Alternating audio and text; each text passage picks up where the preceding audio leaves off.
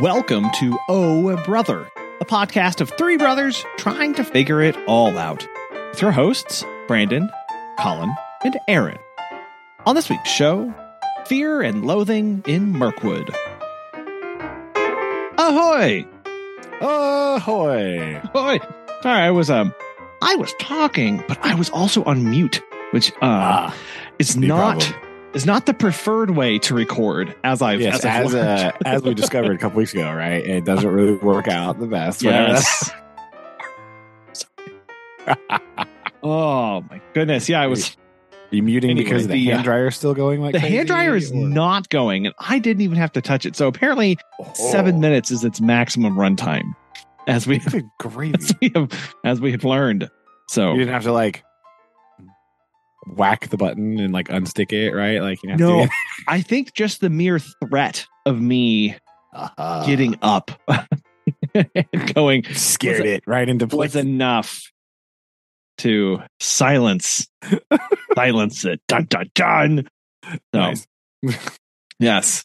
So it is done. But yeah, I am in the business card realm now, and I have for one good reason. Well, not one good reason, but you're tired of people asking you why you don't have business cards. Yes, and then me having to explain. Well, I do have a business card, but technically it's a magnet, and they look at me like I'm a Hydra standing there going, like they're like, it's a magnet. I'm like, yeah, because it's not for you, right? I don't want you to have this actually. So I went down this long road of, well, I know what I'll do. I'll go paperless with these, and what I'll actually do is I will just make a digital card, and I'll share it from my phone. That's what I'll do. Right. Yeah. But if you type in, okay, so this is what I did. I typed in best paperless business card options. Okay.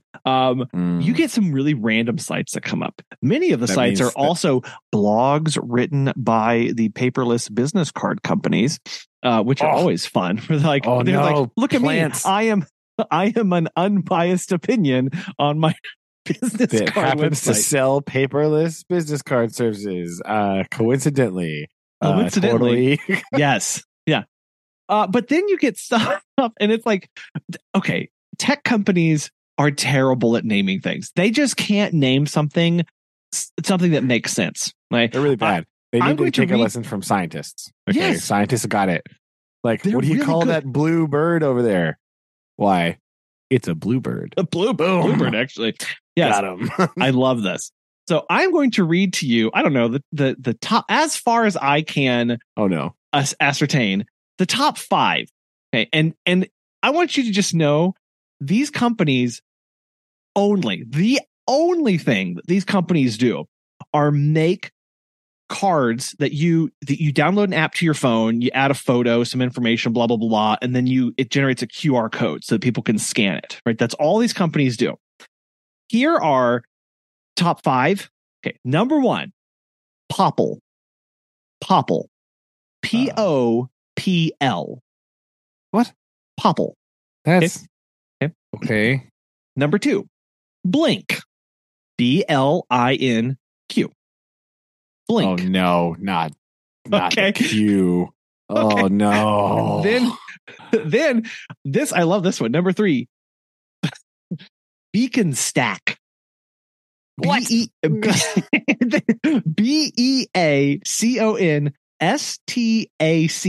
Beacon Stack. No, why? No. Oh, it's even better. Number 4 is Vice. I don't know. It's V, and then the number 1 CE, and it's all caps. V, the number 1 CE. Oh no. Just one more here. Mobilo. MOBILO. That one might be the worst one of all. That's quite horrid. Oh, I'm sorry. Okay, I gotta go. We had Blink. Now we just have Link. LINQ. Oh, man. I'm sorry. None of these names make sense. Why is number 7? Why is it called Haystack? Haystack. It's not. That's not the name. God. Oh. Yeah, I don't know. There's a lot of companies around town that are like that. I assume there's some sort of like tech thing because when I look at the sign, I have no indication at all of what they actually do. Right. And I feel like this is bad. Okay. Yes. I feel like when you look at a sign, you need to clearly be able to understand what your company does. Okay. And not with like subtext, right? Not with like the name and then like corporate logistics solutions. Okay. Those are not actual, that's not an actual sentence. Those are just buzzwords in a row. Okay. That doesn't tell me anything. Yes.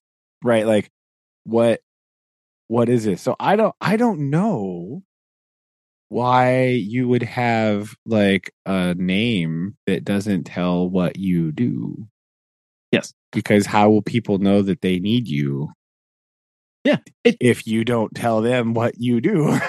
It's so hard to track down like what's a I'm sorry, when I see something that is just complete nonsense, my first thought is this is not legitimate. Okay, this is just somebody who randomly banged on the keyboard for 13 seconds, came up with this and sent out this malware for me to download that's going to suck up and steal all of mine and your data. So that's true.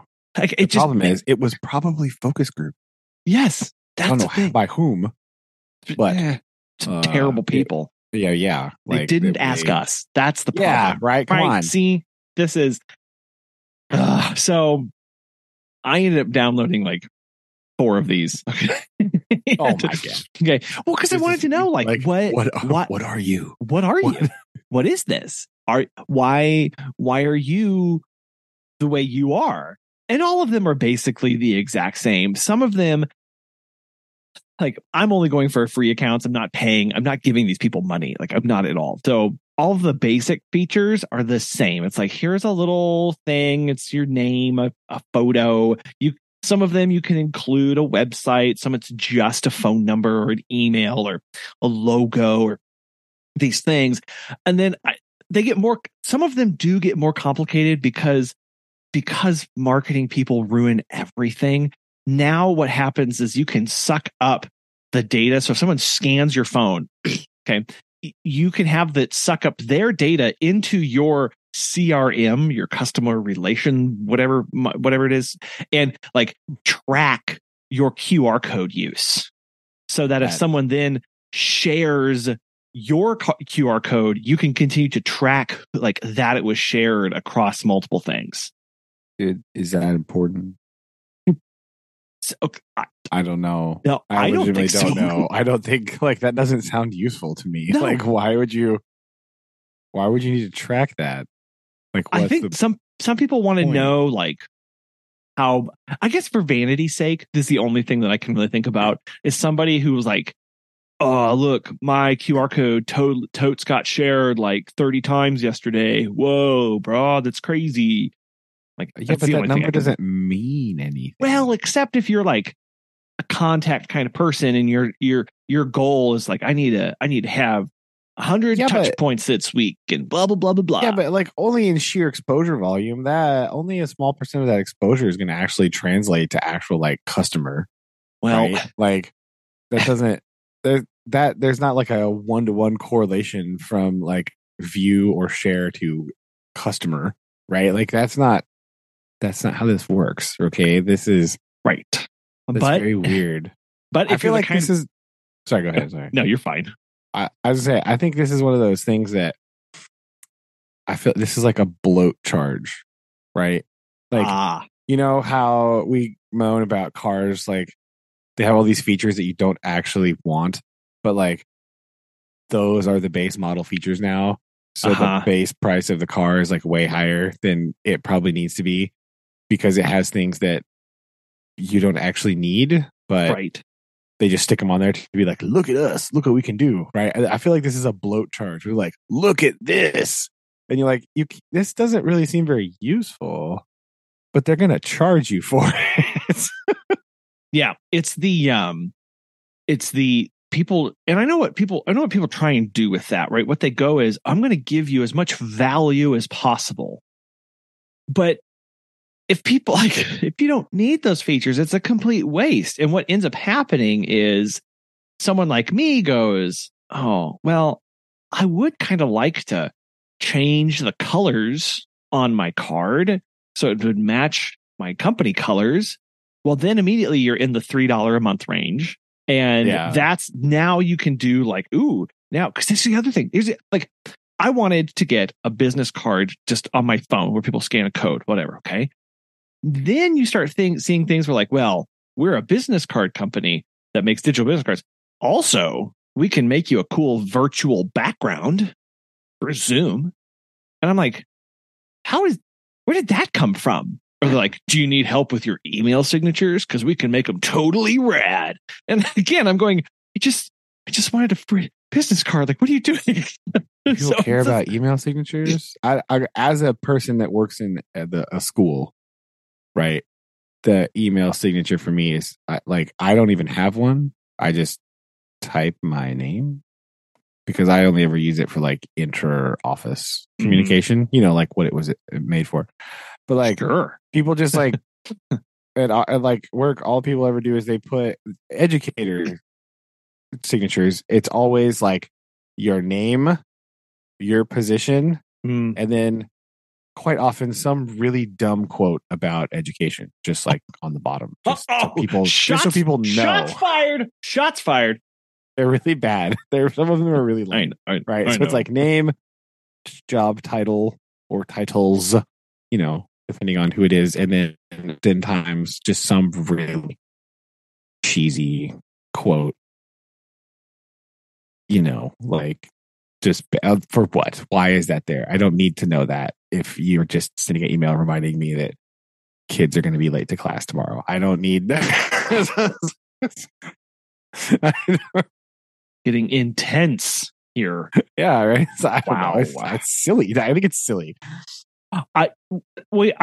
Same thing whenever I was with in at universities and stuff, it's really bad there, where you get the people who you will know everything about this person, all of the positions that they hold, everything about their research in there, and it's real bad. Their signature's longer than the email they send. No, it is. It's so many of these. It was very, very bad. And you'd look at it and it'd be okay, and then there's 7 lines below it. When I worked for the Department of Conservation, they actually part of my onboarding was making my email signature. Nice. I actually had to sit down with my boss and walk through my email signature and what I was going to include in it. Crumbs. And why it was important that I do these things. I've been joking for years that I'm going to make one and it's just going to have my name and it's going to say Sage and Scholar. Yes. Boom. That's all I want to say. Yes. I don't think anybody will find that funny. 3 of my friends at work will think that's funny. Everyone else will be like, what is this? Why is this person not taking the email signature line seriously? Even better, what's going to happen is they're going to print it out, and then you're going to have to sit and talk to your boss, and he's going to hold up a printout of your email signature, and you're like, yeah, I did that. I am both of those things. Yep. So, what do you want? This gets to another conundrum that I'm having, is that all of these have a mandated title field. So they do ask, what's your title with this company? And you're technically president. Yeah. If you go to the website, head dog walker. What we did. So what we did is at first we tried to come up with some funny names, that were really punny, that were more pet related for what we did. Yeah. But those they get so dated and they're just not funny. True. And whatever. So like Megan, she's our operations manager, right? She does all of the back end work, scheduling, route planning, all that stuff. My title is the managing director of I don't know what that means, right? But and it's a buzzword. And Kobe is our general manager. Yes, perfect. That's important. Obviously, that's important. I need to make him a business card. That would be pretty excellent. Just give people your dog's business card. That would be. Oh, can I have your business card? No, but here's my general manager. Here's the card for my general manager. Okay.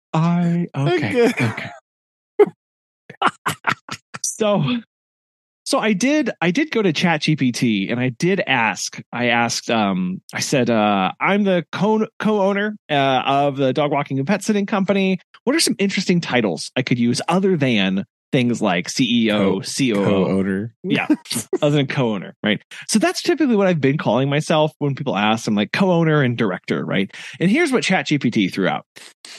Chief. Okay, the first one is the worst. I'll just go ahead and say that. It is Chief Furry Officer, CFO. Okay. Yeah. No thanks. Okay. No thanks. The second one I actually liked was Lead Leash Holder. Oh, that's pretty good. Okay, I kind of like that. Then we get into things like Supreme Fetch Executive. That's a bit pretentious. The word supreme is a bit Lead Belly Rub Specialist. There you go. Then we get to some really bad ones called Master of Woofs. The Chief Sniff Inspector. No. Then these were all bad, I was going to say like lead ear scratcher. Right. Like, paw shaker, Well, but let's think of this. We're a pet care company, so I don't want it to be too like dog or cat and have the other people not be happy those about bird enthusiasts to shun you. Well, so on side note to that, if you are in the bird world or the reptile world, you only stay within that world. Trying to get into that market is nigh impossible because it's a very, very tight clique of people. They all go to the same shows. They all know the same people. They all know each other. So they just go within their circle. So, but anyway, then I said, can you make some more? Then I asked, could you make some more generic ones that would just work for pets in general? And it said, absolutely. Here are more generic yet interesting titles that would work for a pet care company dealing with a variety of pets. The one that I really liked was Pet Care Pioneer. And I was like, but then you get into the Pet Care Wizard. And I think that's the one I'm going to use. But then it's other weird ones like Gentle Guardian or play. I do not like this one. This was almost as bad as the Chief Furry Officer. Ready? This is called Playtime Prodigy. That's just weird and confusing. No, I'm not. Yeah, I'm not. Oh, I could be, my title could be a fluff fanatic. Yeah. No. Okay. No. Furry I think if you're a sheep herder, yeah, that could be good. Right. That's a good point. I could be a furry family facilitator. That's too much alliteration. That's not good. So all of these were a bust, except I like the Pet Care Pioneer. So for now, my card just says co-owner and director. Although I am thinking about just saying pet sitter and dog walker. I think ultimately that's what I feel like that's probably, yeah. I think that's what I'll walk your cat too, but most of them don't want to. So although we did just get a request to walk our very first cat. It's like a Bengal or like some crazy cat. It's like, I need to run forever. It's not like a Savannah cat either. It's not Savannah's the other one. Right. Right. It's just a house tabby. It's just sorry. I feel like I feel like your business card actually just needs to be a picture of you pulling a goldfish in a wagon, like down the sidewalk. The Susie whimsy of that, right? It screams fun, but also we do all pets at the same time, right? And that was Oh, okay. So now I need to figure out. Gotta go over to Mid Journey, and I gotta borrow a goldfish for. No, I'm just gonna have AI generate a giant goldfish in a baby cart. That's all I need to do. But put it in the bowl. It's real creepy if it's just like flopping around in the wagon. Okay, fair. Right. That sends the wrong message. That sends like fish market. Sure. Right? That's like. That's fair. That's fair. I'll see what I can do here. Okay. Yeah. Yeah. Whimsically pulling a goldfish in a red wagon. Yeah. Okay. Well, man, I've got homework. I got to take some notes here. Let's do this. With a bird on your shoulder. Like, oh, here we go. It's me being mauled by all the animals. That's what I need to do. You remember the old, like the Dr. Doolittle? Instead. Like, yes. Put you in there. Okay. Well, these are fantastical ideas. What's that? Is that all creatures great and small? It's like a vet or something, right? Yeah, like that, right? Just like stick you in there. Okay. Well, I'll see. Man, I've got a lot of work to do. So yeah, this is all because we joined the Chamber of Commerce, and now I feel like we have to go do these things. So whatever. Did I tell you? I told you we were going to join the chamber. Did I tell you about this decision that we made? Yeah, maybe not. I think you didn't tell me that you actually did it. Okay. I think there might have been a rumbling, if you will. Yes, there was a rumbling in the tumblins, and we decided that we were trying to figure out a way to how do we grow, or how do we position ourselves, like continue to differentiate ourselves from other people in other ways. And this is one of the weird parts of trying to be a non-traditional business in a traditional business world, because now we do have to fit a mold at some point. We can't just always be off, gallivanting in the fields, not paying attention. Right. Like we can't do that all the time. So going, okay, what are some businessy things that we should probably do? And obviously business cards is one of them, but I'm refusing to do that still. So I'm making digital ones. And it's going terribly, but that's beside the point. So the Chamber of Commerce was a step, and trying to, they asked why. Oh gosh, I went to the, oh my gosh. Okay. So I went to the, making most of your membership. Welcome. And they did this thing where we got everybody in the room, and it was for new businesses, or if you, as a business, you can pay for a membership for one of your employees to become a member too.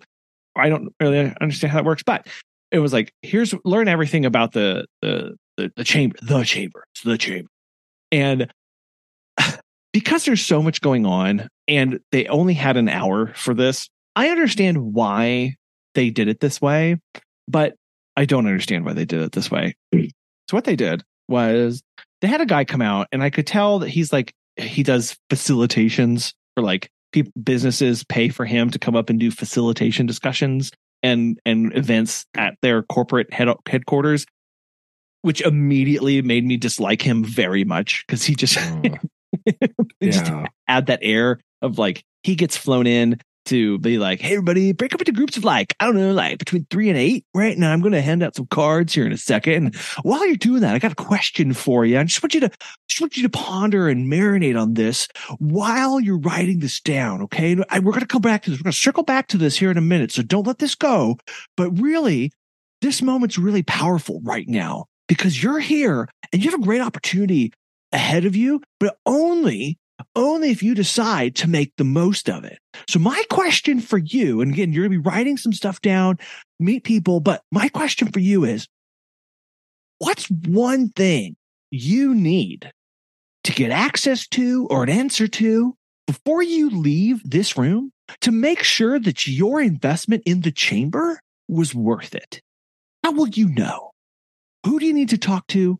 What do you need to get connected to? What event do you need to know about? write that down, and then we're going to go back here in a minute. And I was like, oh my God. Like, my question is, of course, if you've just joined, how do you know what you need to know? Right? It's your job to tell me. Yeah. Right? If like I'm new and I just like, I don't know, moved and like expanded operations to this town, I mean, what event do I need to know about? What do you even do? Like, I don't even. Tell me what the chamber actually does, and then I'll tell you. Yes, this is the crux of the matter. It assumes that somebody already knows all possibilities and needs more information about one of them. If, however, you're like me and did zero homework and just showed up, because what I was expecting was, well, if somebody. It's a introductory meeting, why would you do homework?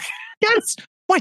I was expecting, as I think one would rightly so, of like maximizing your membership, getting to, it was like for new members to get to know how to eat. But I was expecting them to go, at the chamber, we have a lot of opportunities for you to get plugged in and involved. And there's a lot of information out there. What we want to do today is walk you through where to find that information, some of our popular things, and our suggestion for you to get involved in various opportunities.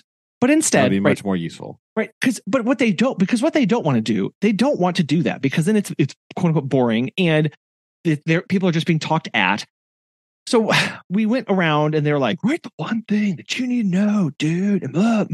And we then at our table discussed everything and then like ranked them for like whatever. And then around the table, and then he wrote them on the board as each table went through. And it was basically like, if you already have yours up here, just go to the next thing on your list. And then by the end of the table, people are like, by the last table, people are like, well, everything's probably on there. And I don't really have a whole lot to say, but let me tell you about a comment that I have because I was thinking. You're like, oh my gosh. So, and yes. I know. So, what ended up happening was people were just like, they had very specific questions for them. They're like, as a nonprofit, I would like to know what kind of events I could get connected with to get to, and then someone, so you only paid attention when your one thing was talked about, and then it all disappeared. Because when somebody's talking to you and you don't have the full outline, you don't know what's coming up next. So all the information is kind of important, but when you just show up and it requires you to be a bit selfish and only be engaged when your one thing is talking about, and then literally nothing else is important to you. So what they did is they put everything on the big paper, and then they had representatives from the chamber come up and talk about them individually. And basically it was like, well, if nobody wants to know about how to register for an event, we don't have to have that person talk about how to register for an event. So we can talk about some other stuff and just kind of work through everything as it comes up. And means that that the breadth of topics discussed was very, very narrow. And you end up walking out going, well, did I learn 30% of what the chamber offers? Did I learn 80% what the chamber offers? Or did I learn like 5%? Because I have no idea. I still don't know everything that it entails. So I still don't feel prepared for what is going on. Yeah, that's that's bad. That's educational strategies gone wrong. That's what that is, right? That's how that works. What you're supposed to do, right? What you're supposed to do is then fill in gaps afterwards, right? That's what you're supposed to do. Right. You're supposed to do that afterwards. You're supposed to do a long breadth of cover a lot of topics, right? Try and cover it all in a short amount of time, and then go, if you have specific questions about something, talk to me afterwards, or send an email, or here's the person you need to talk to, and blah, blah, blah, blah, blah. Or say things like, okay, that's all really good. Here are some other things that we didn't have a chance to talk about. Boom, boom, boom, boom. If you would like follow up on any of these things, yes, here are the people to email, right? Something like that, right? You can't just be like, all right, bye. Like, but wait. Because then what always happens is somebody like hijacks a conversation, and it's like, you spend an inordinate amount of time talking about like one singular thing, and then there's a whole bunch of other stuff that just like doesn't get talked about, and it's like, oh, well, but I needed that. It's like, yes, it's like, wait, no, this happened with our grading, our new software thing, like our student information system. That's what it's called. There you go. It's cool, right? Like we had to get a new one because the old one, like, they stopped supporting it. They're like, yeah, we don't want to do this anymore. So they sold it off, and somebody bought it, and then so we had a thing it doesn't work, by the way, still in the third week of school. I can't use it. So that's cool. But like, so yeah, I never the next person to tell me the word seamless integration, I'm just gonna like throat punch them because it's just like a lie. Like, it doesn't exist. But we had this whole thing, like this training, and this dude was just like yammering on and on and on and on about like all this stuff. And I was like, I looked at one of my teacher friends. I was like, nowhere did this person mention how to input grades in the grade book. That's some information I need, right? They just went on about like, you could make seating charts. And it's like, yeah, I have paper. I don't care. They're like, you can do this. Like, also don't care. Blah, blah, blah, blah, blah. Like all the like really extraneous features and all that stuff. And I was like, but grades though, like, where's that? Yeah. The thing I actually need, right? It just like goes on and on about this thing because they like want to show you all the cool, they want to talk about like the flashy features or like, here's the exciting stuff. You're like, I need the like skeletal system right first before you tack on all this other weird stuff. I need the foundation. Where's that? Tell me about that. Yeah.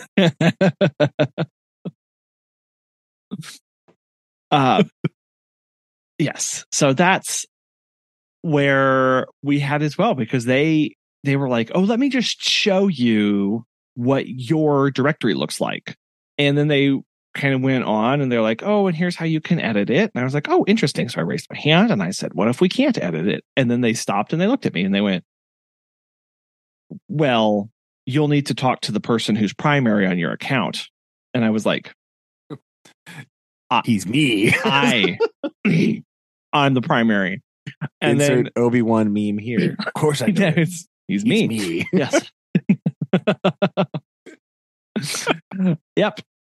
And like, of course they look at me. And this again, where it's like, well, if we're just going to like be like jumping around things that don't really matter, this is something that's actually very important to me. And you're talking about it. So I'll take up some time because, you know, and turns out that whenever I had set up my account, which I set up for me as in the business, their system did not make me as primary.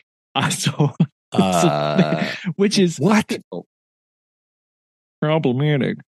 So yeah, I had to go in and they had to go in and connected on the back end is what they said. And I was like, what? Cool. How? Like I set up this account for my business. No, you didn't. Just kidding. Like, what do you mean? What is this? Oh yes. My gosh. Why? Yeah. Which is yes, which is fun.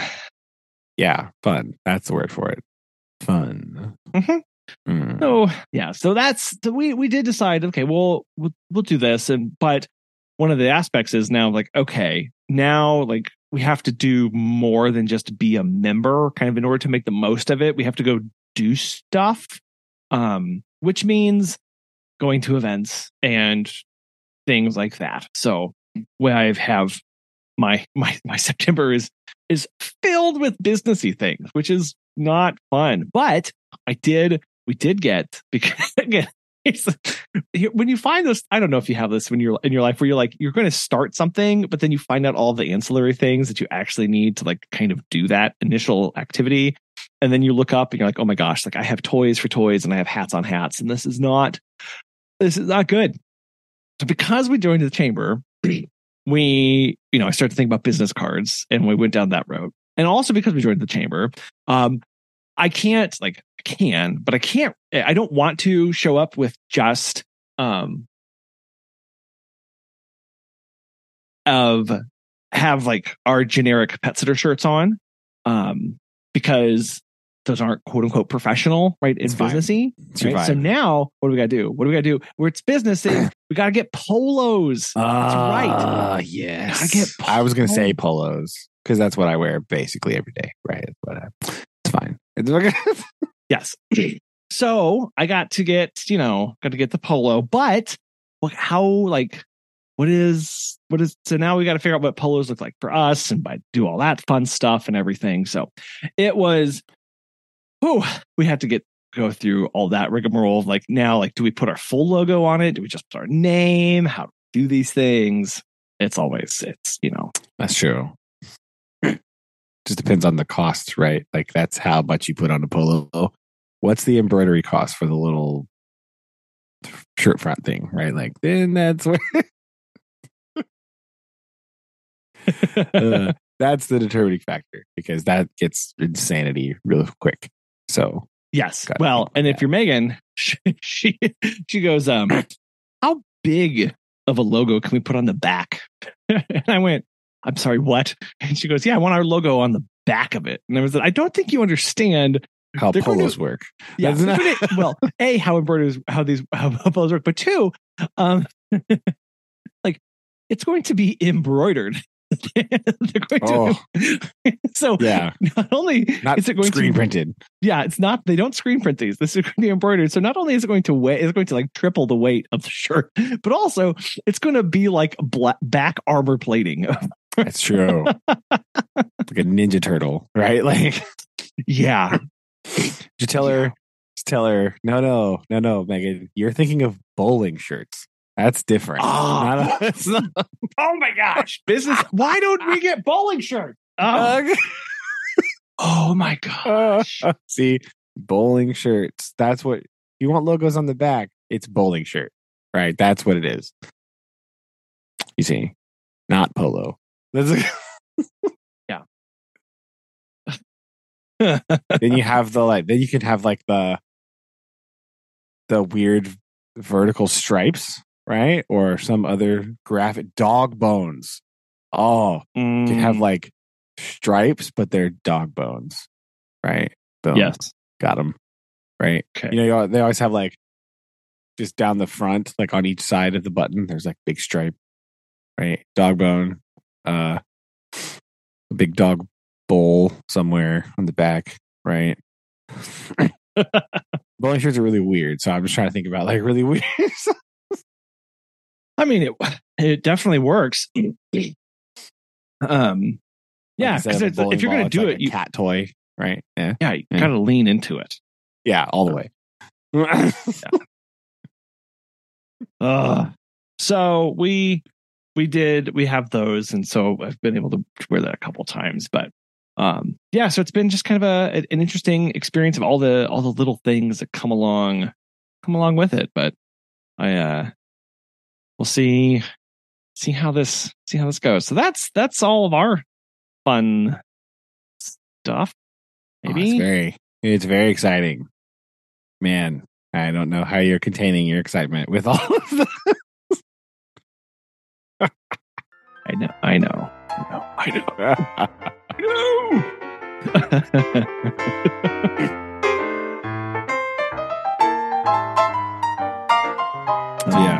So you're fully enjoying your air conditioning. It's sitting at 67 during the lovely. day. Yep.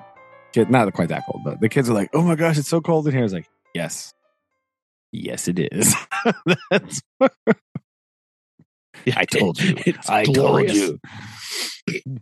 I was like, "Do not speak." They were talking about it, and they were like, "It's so cold." Again, the other 6th grade classes, theirs got fixed also, I think.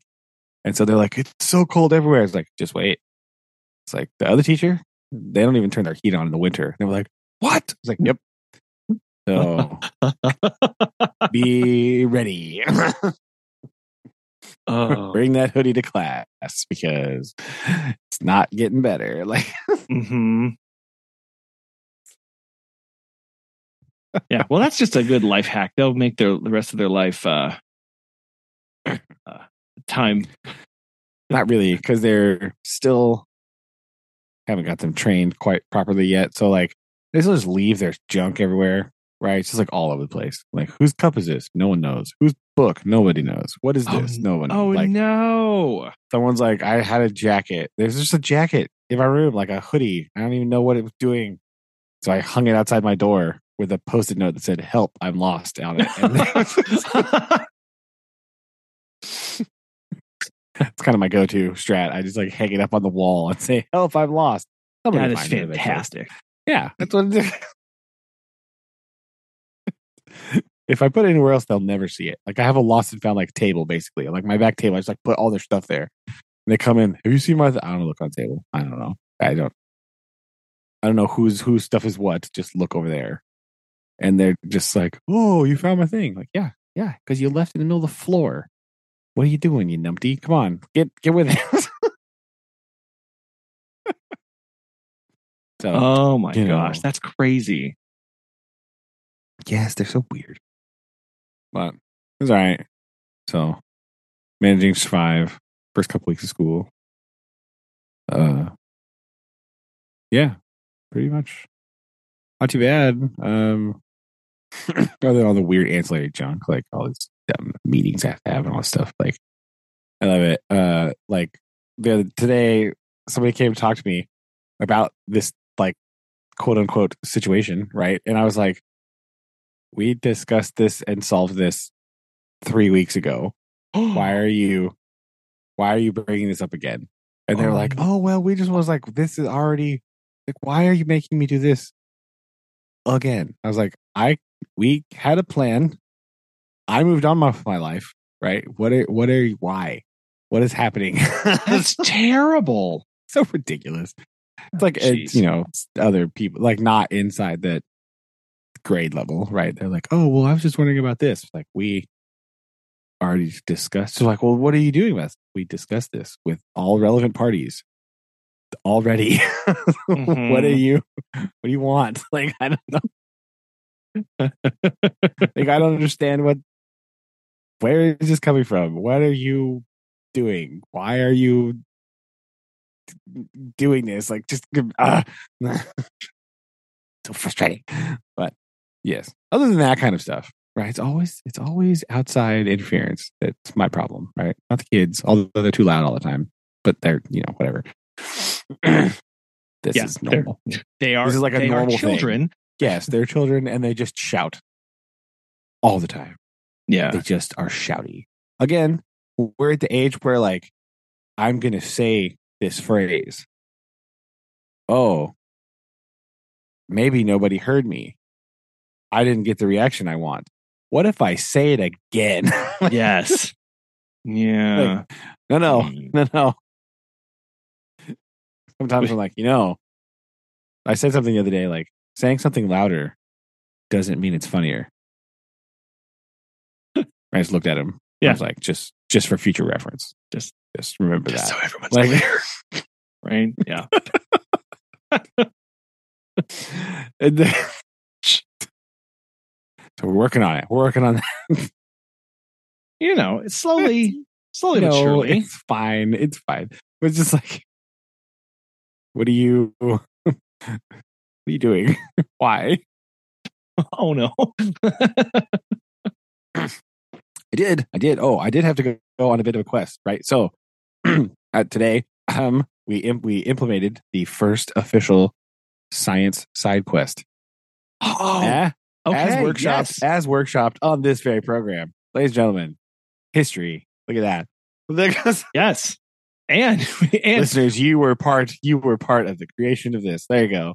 Give yourself a round of applause. Good job.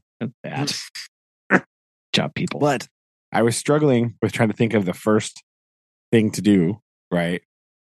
I was like, I don't know what to do, blah, blah. And then because this is my way, right? Like, it's now September, right? Mm-hmm. Happy show anniversary, by the way.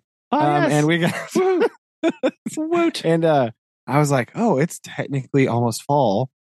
And then I remembered that Punkin Chunkin exists. boom.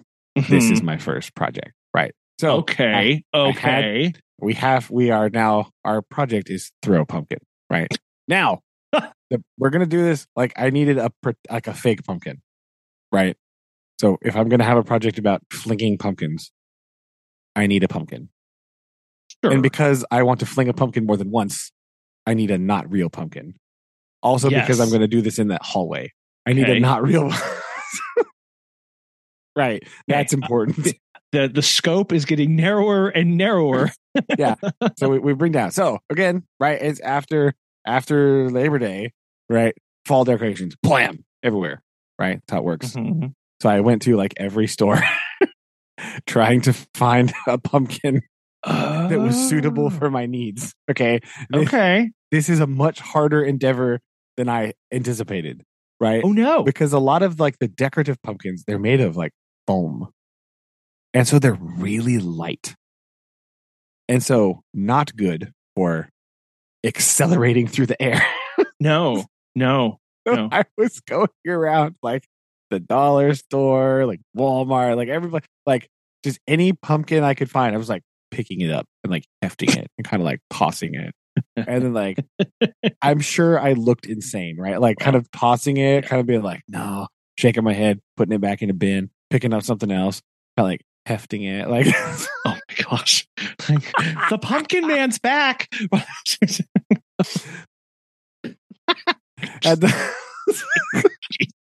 So at the third store that I went to, I finally found like a little, like a cloth one, right? Okay. It's like about the size of a baseball. Interesting. And it's like cloth. It's like, yeah, and it's like stuffed. A lot of the other ones, they were like a foam, like a styrofoam with like a coating on them. So I figured that's not really good for throwing.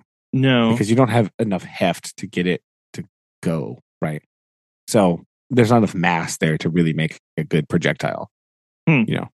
So using my knowledge from throwing things at you when we were a child, I know that that's not going to fly very well. I'm glad it could be beneficial. Look, it's the gift that keeps on giving. Yeah, see? And so like I found one it's like a felt stuffed pumpkin. So I bought two just because I found one. I was like, buy both of these. They were $1. So I was like, I'm getting there. Here we go. I found it. That's awesome. So that was a lot harder than I thought it was going to be. Okay. So did you take it back and what are you expecting? What kind of materials are they going to have on hand to do I'm going to go pumpkin? I told them I'm going to go just around. I'm probably going to go back to Walmart to the craft department or the dollar store to the craft department and like just pick up some like random stuff. I have some like things already at school, but I don't have a whole bunch. And so I'm going to go just sort of scour and just sort of like get some random materials like dowel roddy things, like rubber band, string, yarn, that kind of stuff. Like little, just stuff like that. Anything I could find that's cheap, basically. And kind of make a little stash. And then I told them if you have like anything you want to bring from home, use that too, right? If you're like, oh, I have these sticks in my house, boom, done. That works. And so I told them, like, the plan is, I told them basically you have to make something to throw the pumpkin. So you can't like do it with your hand or your foot. You can't do it with your body, right? You can't like kick the pumpkin, right? That's sure. Has some device. Some device to throw said pumpkin. And you have until you need to register at least one attempt by the 29th. That's the last school day of September, I think. Huh. So you have basically until then to try this task. Now, I also told them you have unlimited tries. So if you do it one day and it is really not good, and then 3 days later you want to do it again, that's fine. Okay. Because you can tinker with your plan or whatever. I also told them you are my guinea pigs So we're going to see how this goes, and we'll change it. We'll make changes as necessary. So just so you know, we're workshopping this on the fly. So like, I just told them that very clearly. Like, we're sort of making this up as we go. So as we notice problems, we're going to work to fix them and make it a better experience for everybody. That's the plan. So that's the plan. So just know it might not be perfect at first. Okay, and what's their reaction through this? You're talking to them, like, what are they? Most of them thought it was a pretty interesting idea. They were like, okay. Like, you could see some wheels turning. They thought it was cool. Yeah. Right. Of course, they're sixth graders, so they're like, well, what do you get if you win? I was like, well, being as that you are sixth graders, I don't know exactly, but it will probably be food related. They're like, okay, deal. Done. Let's go. I accept your terms. Right. Yeah, they're like, okay. I was like, it will probably be snack based. They're like, sweet. All right. Yeah. Let's go. Jeez. Very, very straightforward. Very simple plan, right? I mean, if it works, why would you right. Be bothered by it, right? What I may do is just buy like a box of popcorn, and like the winners I'll just be like, I'll make them some popcorn in class. Like whatever day they want to have popcorn, I'll be like, okay, here you go, boom, here, done. Eat it while we're doing notes. There you go. Have at it. I think this is a very good idea. I think. Yeah, right. That's not cost effective. So we'll see. But yeah, that's the going plan right now. I'm going to dedicate one of my whiteboards to sort of the just information about the plan. And so, we'll see how it goes, right? We'll see what's up. Blah, blah. Some of them we're planning with a partner today. Because it's partner based. I figure that's a good partner plan, right? Yes. I think that's a really good idea. Because it is so unique, right? I think that's part of it, of like, it is supposed to be off the wall a little bit and outside of their comfort zone. So I think it's important to have a little bit of somebody who you can go back and forth on with that.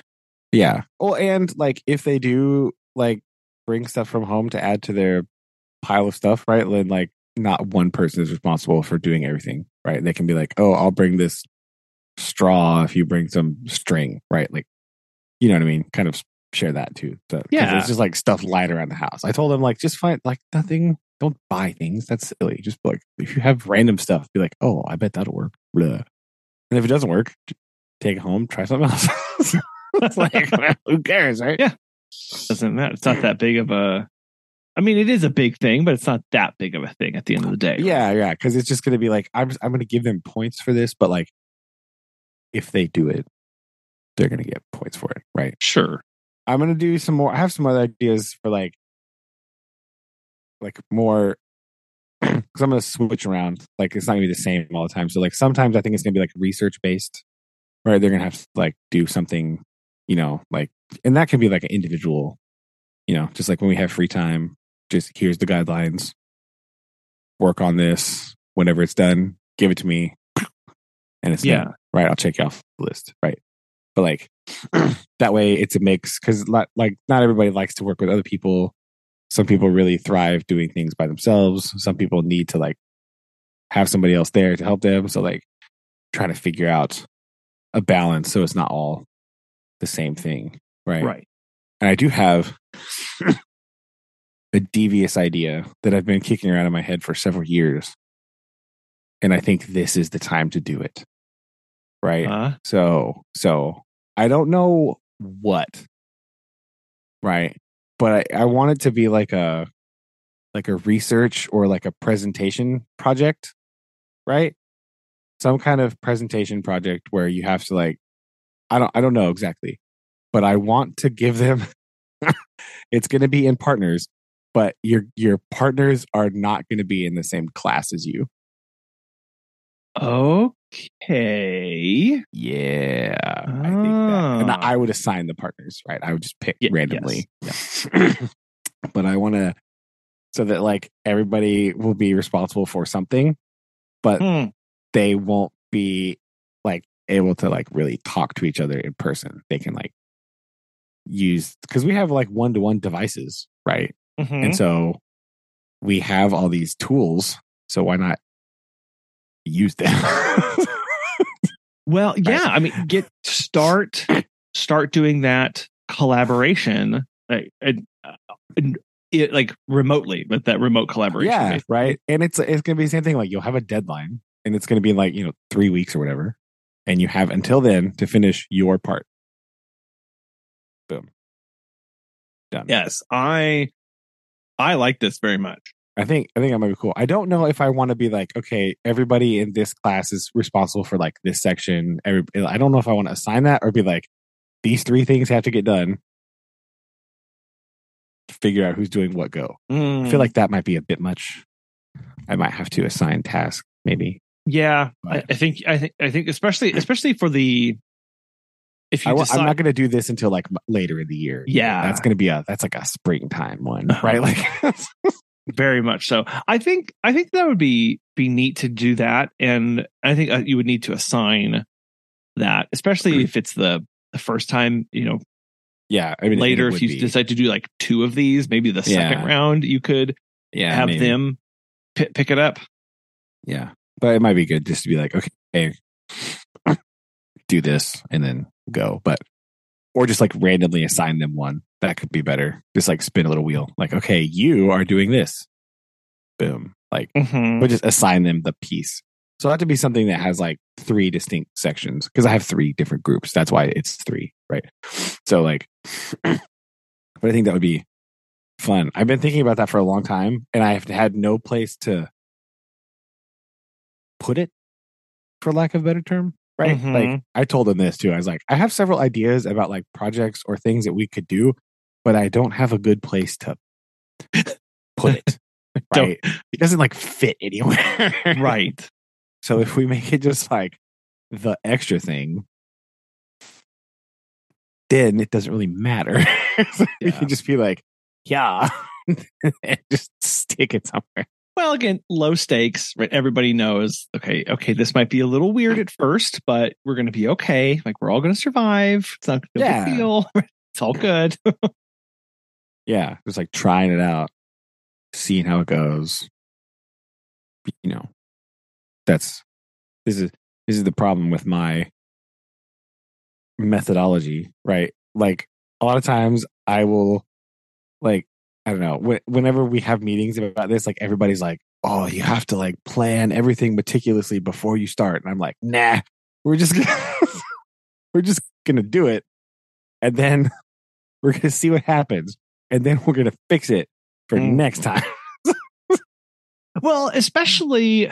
But like, I tell the kids that going in, like, I'm very honest with them. Like, listen, this might not work, but we're going to try it. Right. We're just going to see. Like, I don't know either. It's a mystery. Well, so we're going to.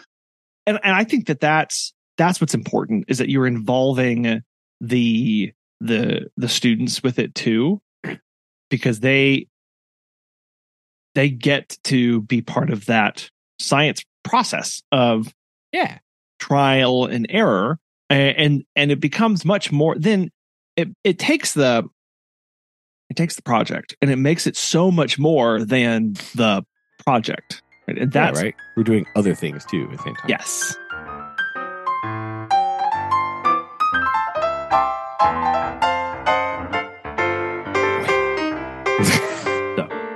Well, that's cool. Well, I can't wait to hear about the picking all the pumpkins, chucking all the pumpkins. Yes.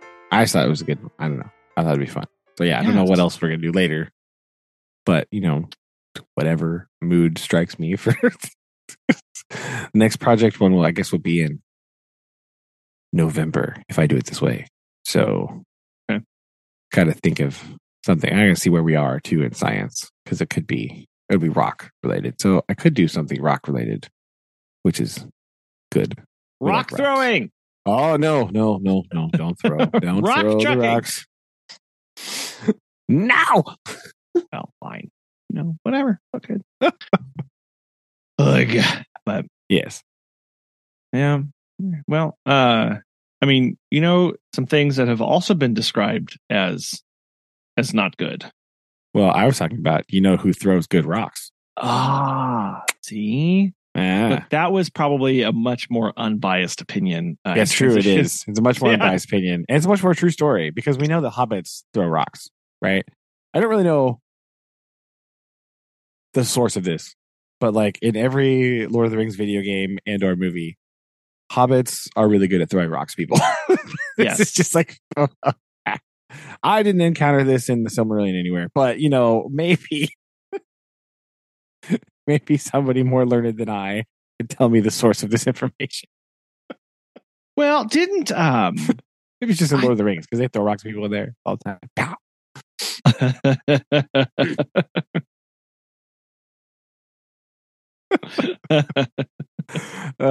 But anyway, listeners, it is time for the Hobbit movie retrospective. Dun, dun, dun, dun, dun, dun, dun, dun. Trilogy, I guess.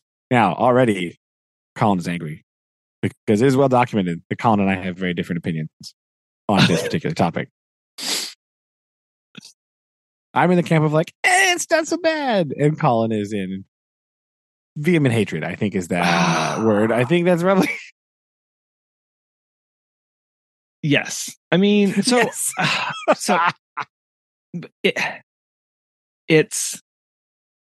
It's hard. Because I don't know where you want to start with this. Or where you want to start with this, really. Well, I don't really know either. I guess we'll just start at the beginning. Yeah. In a hole in the ground lived a hobbit. I think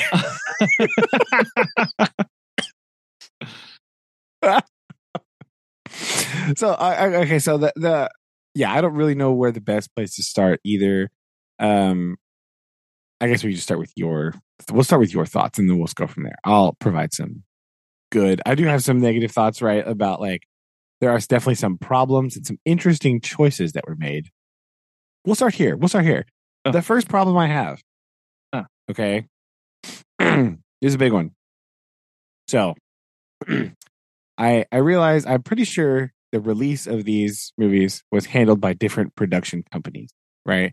Because New Line Cinema did Lord of the Rings. Okay. And I believe The Hobbit, it was like MGM and like Warner Brothers because they bought at weird things, studio buying, selling things.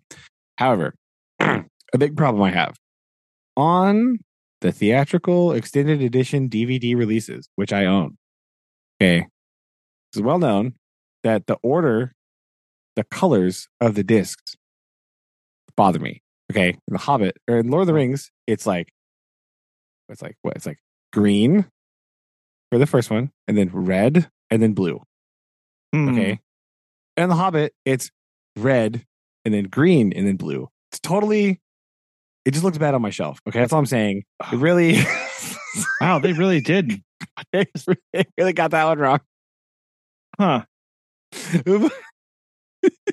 That's bizarre. It is really bizarre.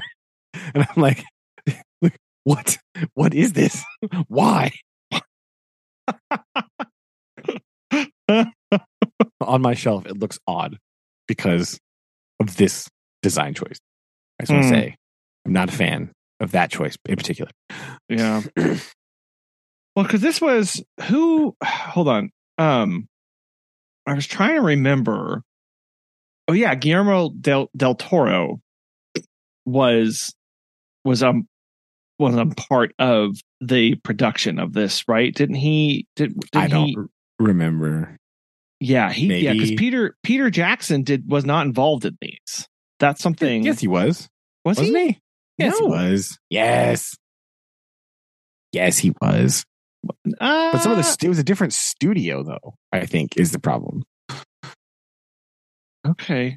Well, I guess were they both involved? Because I know that Del Toro had it did have a different vision for these for each of these movies. And I will go ahead and just say right now that the decision I don't know whose decision it was to make these into a trilogy. And that's the studio. I know that was the studio because I think Peter wanted to do 2. Yeah.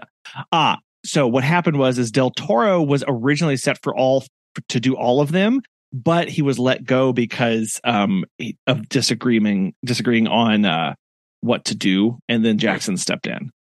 I can't imagine a Guillermo del Toro Hobbit movie. Let's be honest. That's not good. Yes. So I wish that that this had not been a trilogy. And I know what they were trying to do is keep it in the same vein as, there was a Lord of the Rings trilogy, so let's make a Hobbit trilogy. And dear listeners, if you go back and you listen to our previous episodes where we walk through the book, you may be thinking to yourself, I don't think there's a whole lot that you could put into this. Seems pretty brief. Kind of has some deep moments. It has some other not deep moments. It's a lot to put into a trilogy. And you're right. What they did was they put all those times where they're like, some time passed. They just put all that time in the movie. Right. That's what they, whenever the Bilbo's just standing around for like 3 days in a row, not doing anything, it's added. Yes. Yes. It's what they did. Yeah. So there are some, I did go appendix diving. Yeah. So like I read through some of the unfinished tales and the appendix 3 of Lord of the Rings, where some of the stuff from the movie came from. Right. Okay. So I know there some of that stuff is there and it's around, and like they kind of added it in. Again, the timeline is slightly off because like in Tolkien universe, nothing happens quickly. Everything happens like over 12 years, right? Or longer. So, but those events that are relevant, they did put in there. So like the whole finding Thrain at Dol Guldur or whatever, the wandering, that is in there someplace, right? The stuff about the Battle of Moria is in there, right? That's all in there in the appendix. So some of that stuff they reference and talk about and put in there is material that exists, but like sort of outside the Hobbit, but it's in there. So like some of it is told like canonically, like it's told to Frodo after the battle of after Lord of the Rings is over and they're at the crowning of Aragorn. Spoilers for Lord of the Rings. Wow. Like Gimli and Frodo and like Merry and Pippin and Gandalf are all hanging out, and they ask Gandalf about the whole Lonely Mountain thing, and Gandalf tells them parts about what happened. So like that's where some of the information that's not in the book comes from. Like, where did Gandalf go anyway? Gandalf tells him that. Yeah. Tells him some other stuff. So like that's there. There's some stuff in the appendix that's really good. About like what Thorin was doing, like when Gandalf meets Thorin before, and all that, like they talk about the plan to go meet Bilbo and all that stuff. Like that's all in there. So there is some other background information that exists. I'm just saying that. Yeah. So, but yeah, I don't know. And I know, a lot of these movies were very intensively like labored over in the very beginning with I was reading some stuff about some of the production of in the early days. They were writing for 12 or plus hours a day to create these things, and how when Del Toro left, they were saying that it would have been it was kind of a loss, and people thought it would have had much more of a fantasy element to it, and as opposed to some of the visuals that my gosh, my brain Jackson. Yeah. So Jackson was bringing into it. And I think that's, I can't really imagine what a Del Toro version of this would look like. Yeah. All right. Also, I guess the other elephant in the room is the film medium that Jackson shot it in, right? It's like a weird camera speed. Right, I don't remember off the top of my head what it is. Well, but he shot it in like a very high camera speed, and it's also shot for like. It was released. Don't forget, it was released in like IMAX 3D. Yes. Right? I was just about to say huge format. Right, when you watch it back on like a normal TV, it looks kind of weird. Sometimes, like it's a very different aesthetic than like Lord of the Rings. But part of that is the high frame rate and the large format that he released in. And as somebody who saw all 3 movies in IMAX 3D, it was kind of rad, right? I'm not gonna lie. It was sweet, right? It was pretty cool. Yeah. No, that was but I mean, because when did these movies come out officially? When did they? Was it 2010? Somewhere around there. When did they come out? Gosh, yeah, because I was reading it the other day and then I forgot. Yeah, I've completely no idea. Oh, yeah, 2012 was the first movie. Yeah, 2013, 2014. 14. Yes, this was still in that era where 3D movies were trying to make another comeback, right? Like this is where, like, there was a lot of them came out. Yes, and I understand why the decision was made. I just feel like it was not appropriate because it doesn't hold the same timelessness value, right? So, like, again, if you watch Lord of the Rings and if you watch other contemporary movies like Harry Potter, right? One of those movies looks really good today in 2023, and the other one is Harry Potter, right? And so, like, like, it looks dated. It looks kind of like wonky. And so, yes, there was a lot of talk about like his decision to move away from like live action makeup.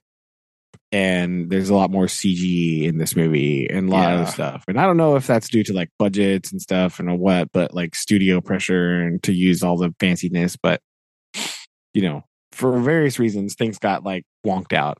And so it does have a bit of a visual like weirdness to it, but so there is that, right?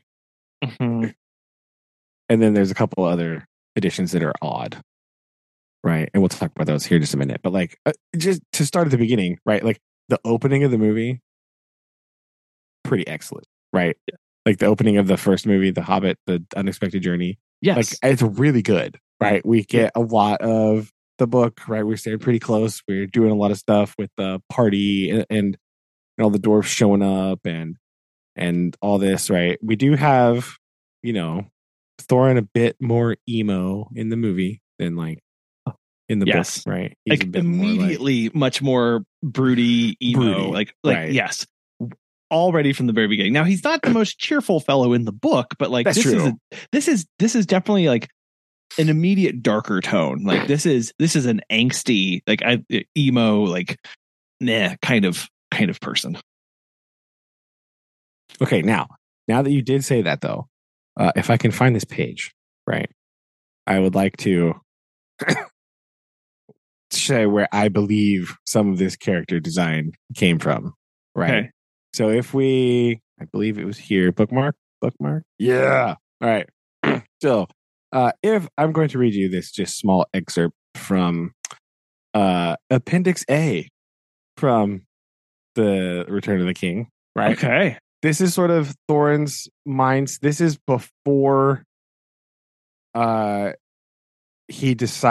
he meets up with Gandalf and they decide to go on this quest for the Lonely Mountain, right?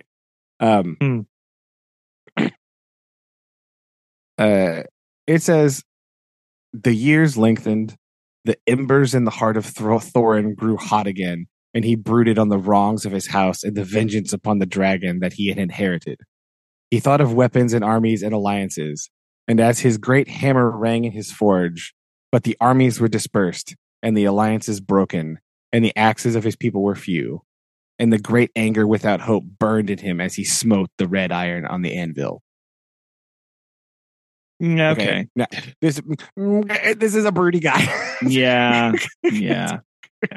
Right. Okay. So some of that inspiration and character development comes directly, I believe, from that exact paragraph. That's, when you put it like that, it kind of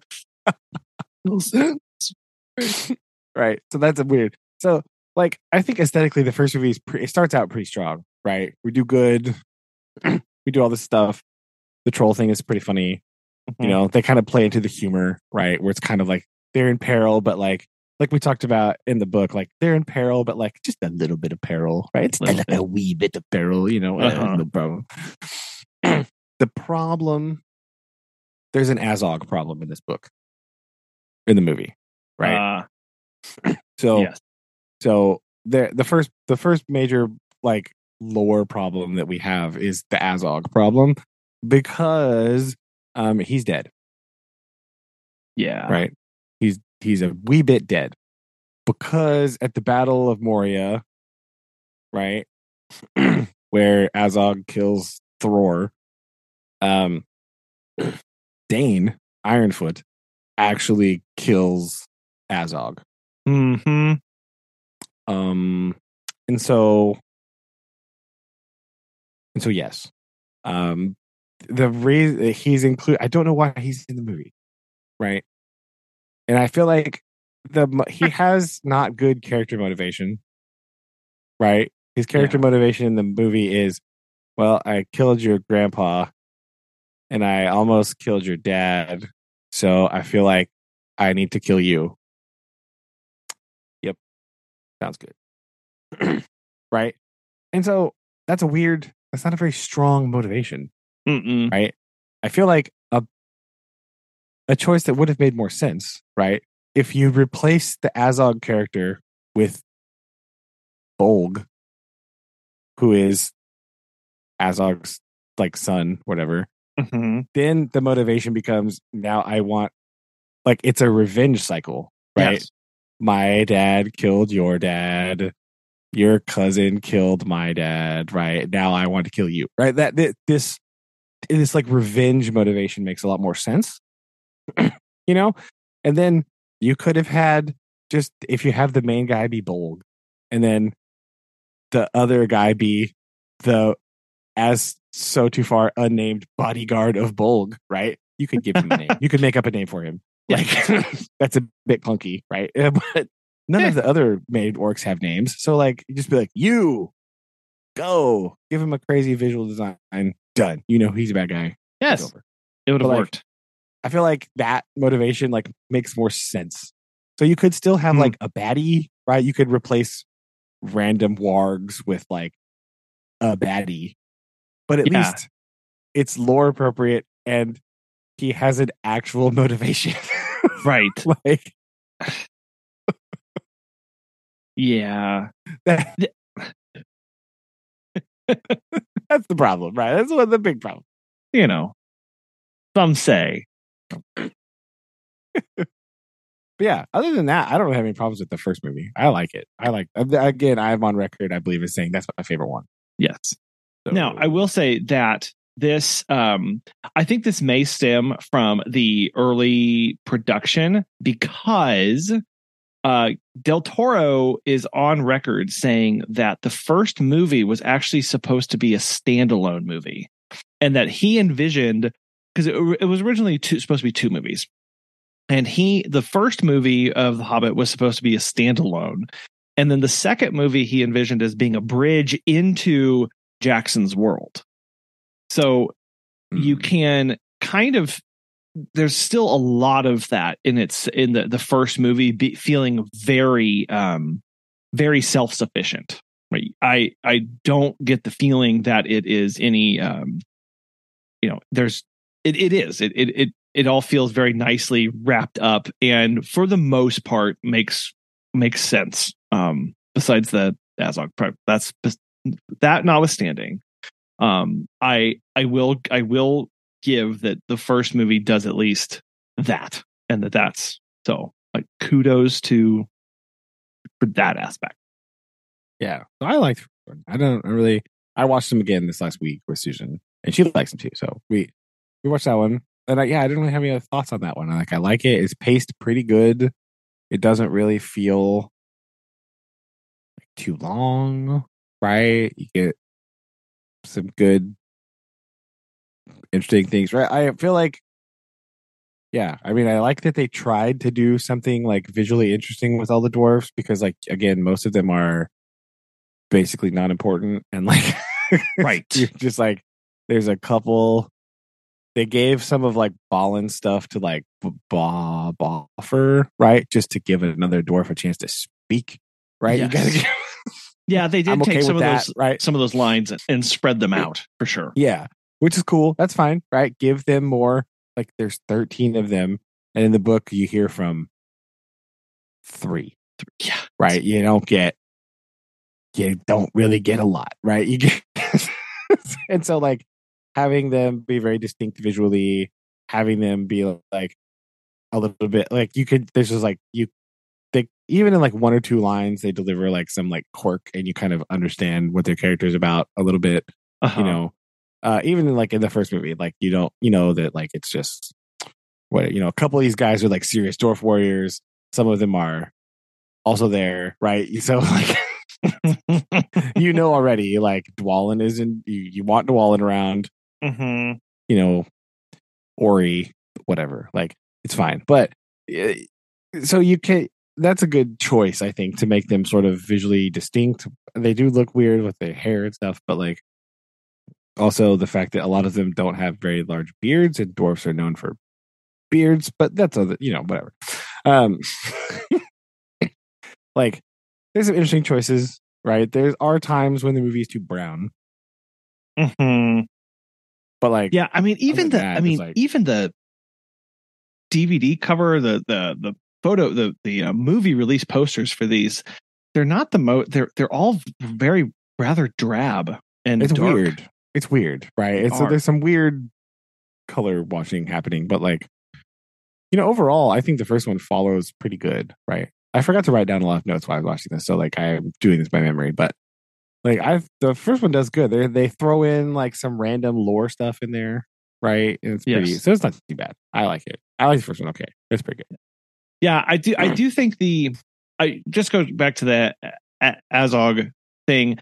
I think it's an interesting choice to introduce that nemesis into it's so early. It's really early, right? And like we read the book, like but I know what they were trying to do. They needed a driving factor, right? They needed a clock to push things along, to push the plot along, to give things a sense of urgency. Like, because now, like, in the book, you're just kind of like, oh, we'll get there. Right? We'll get to the mountain when we get to the mountain. And now it's like, no, we have to go. Like, we must go. Yeah. And we're being pushed there, which makes it definitely changes that tone of it aspect as well. Yes. I mean, that's not bad either, right? No, it's other than like who it is, which is weird choice, but whatever. They have the big bad. They, and it, it ties in with the rest of the story anyway. So like, it's all right. It's fine. Yes. Yeah. And then we get to the desolation of Smaug. Yeah. This is the one that is my least favorite. Okay. Right. That's interesting. That's interesting. Yes. Okay. It's too long. Yeah. This is because what's its runtime? What? It's like 2 hours? Years. A million years. 2.5 hours, maybe? Something like that, yeah. Oh. Yeah. But like, yeah. Yes. So it starts off good, right? We're doing good. We see our boy Beorn, right? Doing pretty good there. Like the Mirkwood stuff is pretty good, right? This is definitely Jackson leaning into like the weirdness that he used to do, right? Because it's very like it feels uncomfortable to watch. Like yes, yeah, it is not yeah. This is Jackson kind of flexing a little bit here, being like, yeah, this is not pleasant. Yeah, it's like fear and loathing in Mirkwood. It's really kind of weird, right? Like I don't, but it does a good job of like portraying the discomfort. And I think that part is good too, right? It's pretty follow along. Gandalf's like, oh, sorry, actually, I gotta go. Bye. And like runs away. Like, yep. We do add in the stuff. Is it here? No, there's the other one. Yeah, with the, some of the Elrond stuff when they're in Rivendell. That's in the first one. But yeah. You set that scene with those familiar characters, right? And that pays off here a little bit. But so I think it's all right. You get that's the other thing in The Hobbit. You get that message driven home already of like the Gandalf believes in like good and good deeds, right? It's kind of like the message overall of the movie, right? Like just doing the right thing. Boom. And so yes, it definitely gives Gandalf more of a how am I going to phrase this? Like an opinion or voice in that matter, because in the books Gandalf is just more like, I don't know, could be, could like be. he's there. Yeah, like and so yeah, but that kind of, you get that said in the first one. I forgot about that part, sorry. And then you know, when you move to the Desolation of Smaug, it's all pretty good up until the elves, right? And like even that part's like fine, but now we have the big problem of the whole series, right? We run into the Tariel problem. Right? It's just it's a bit weird, right? Like I don't care that we have like another elf to do like cool elfy stuff, because you know that's fun. We like that. We like cool elfy stuff, right? We liked Legolas in the original trilogy, you know, doing things there. We like, you know, I don't even really care that Legolas is here. Like, it doesn't really matter. Like, no, it's not important. Because we know that he's from the Woodland Realm.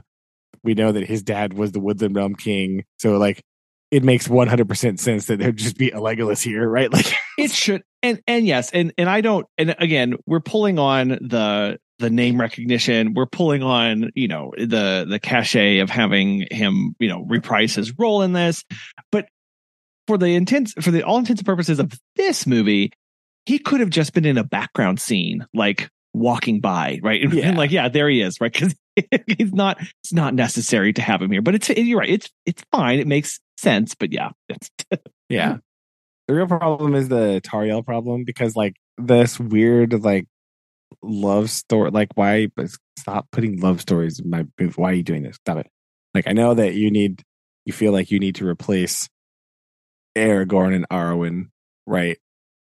Like the you know, forbidden love between the elf and the human, right? And then, but like, there's actually stakes to that, and that's like historically grounded, and not historically grounded, but like lore grounded with like Beren and Luthien, and like a long line of similar things happening in the Tolkienverse, right? So, like, in order for Arwen to love Aragorn, she has to give up something. You know, like this weird thing is like, but what? The dwarf's cute though, right? And all this really is. Now I understand why this is happening. Okay, because we have to make Fili and Kili's ultimate deaths actually like mean something, as opposed to in the book where they're like, oh yes, they're also dead. Anyway, would you like some tea? Like, they just so it is. We do have to like. This is a way to like make those characters more important, right? Like, now we have stakes in, like, you know, with Fili here. Like, oh, it's important, and he has an arc, and he is at the forefront, and he's part of this story. Because if nothing happened at all, and then they were just like, oh, he died, like, there's no gravitas to the death, and it doesn't have any impact on the audience whatsoever. Kind of like it doesn't have any impact when you read the book whatsoever. And you're just like, oh, turns out that one guy died too. Okay, like, yeah. But to use that through the Tariel thing, like it is just weird to now all of a sudden say, here's a brand new character who's great on their own, right? And cool to see that, great, introduce a new character, strong, whatever. But then like, oh, really the only reason that Tariel's here is to be in this weird love triangle, so that later on it's like didn't need to do that. It does kind of ruin the introduction of that character, because you know it's like it's really only for this one thing. Yeah. So like, if you want to put her in there, if you want to have a lady elf character doing cool lady elf stuff, I'm okay with that. That's fine. Yes. Like, but like it does feel a bit forced, right? A little bit. And it's, you know, whatever. And then so that part happens. They escape the lake town. I do like the escape from the elven halls, right? I like the barrel thing. Okay, I don't care. I like like the rapiding down the barrels and running away from the orcs. It's weird that the orcs are there chasing them again, but you know, whatever. again, not needed. They're already in the barrels fighting for their lives. Like, we don't need to heighten the stakes here at all. Like, but it is at least like fun, right? Yes. It's kind of like fun, and like it's in a very enjoyable sequence to watch, right? Like, it's again, this part of the story is just them walking forever. Yes. And nothing is happening. Right? In the book, it's just like, and they floated down the river. Like, the dwarves are just in the barrels and you don't see them. That's not a good movie. Okay. So like this at least brings some stakes and some like fun. Right. And so like, I'm okay with that. It's fun. I like it. The escape, right? And all that. I like that part. Right. Sure. I can't help but giggle at the part where like Bobber like fights in the barrel. It's just funny. I like it. Right. Because right, that's what brothers would do, right? Yeah, sure, we're dying and it's in peril, but also you're on my side, right? Yeah, so that part's fun. Yeah. And then we meet Bard. That's okay. Bard is also a bit of a broody boy, right?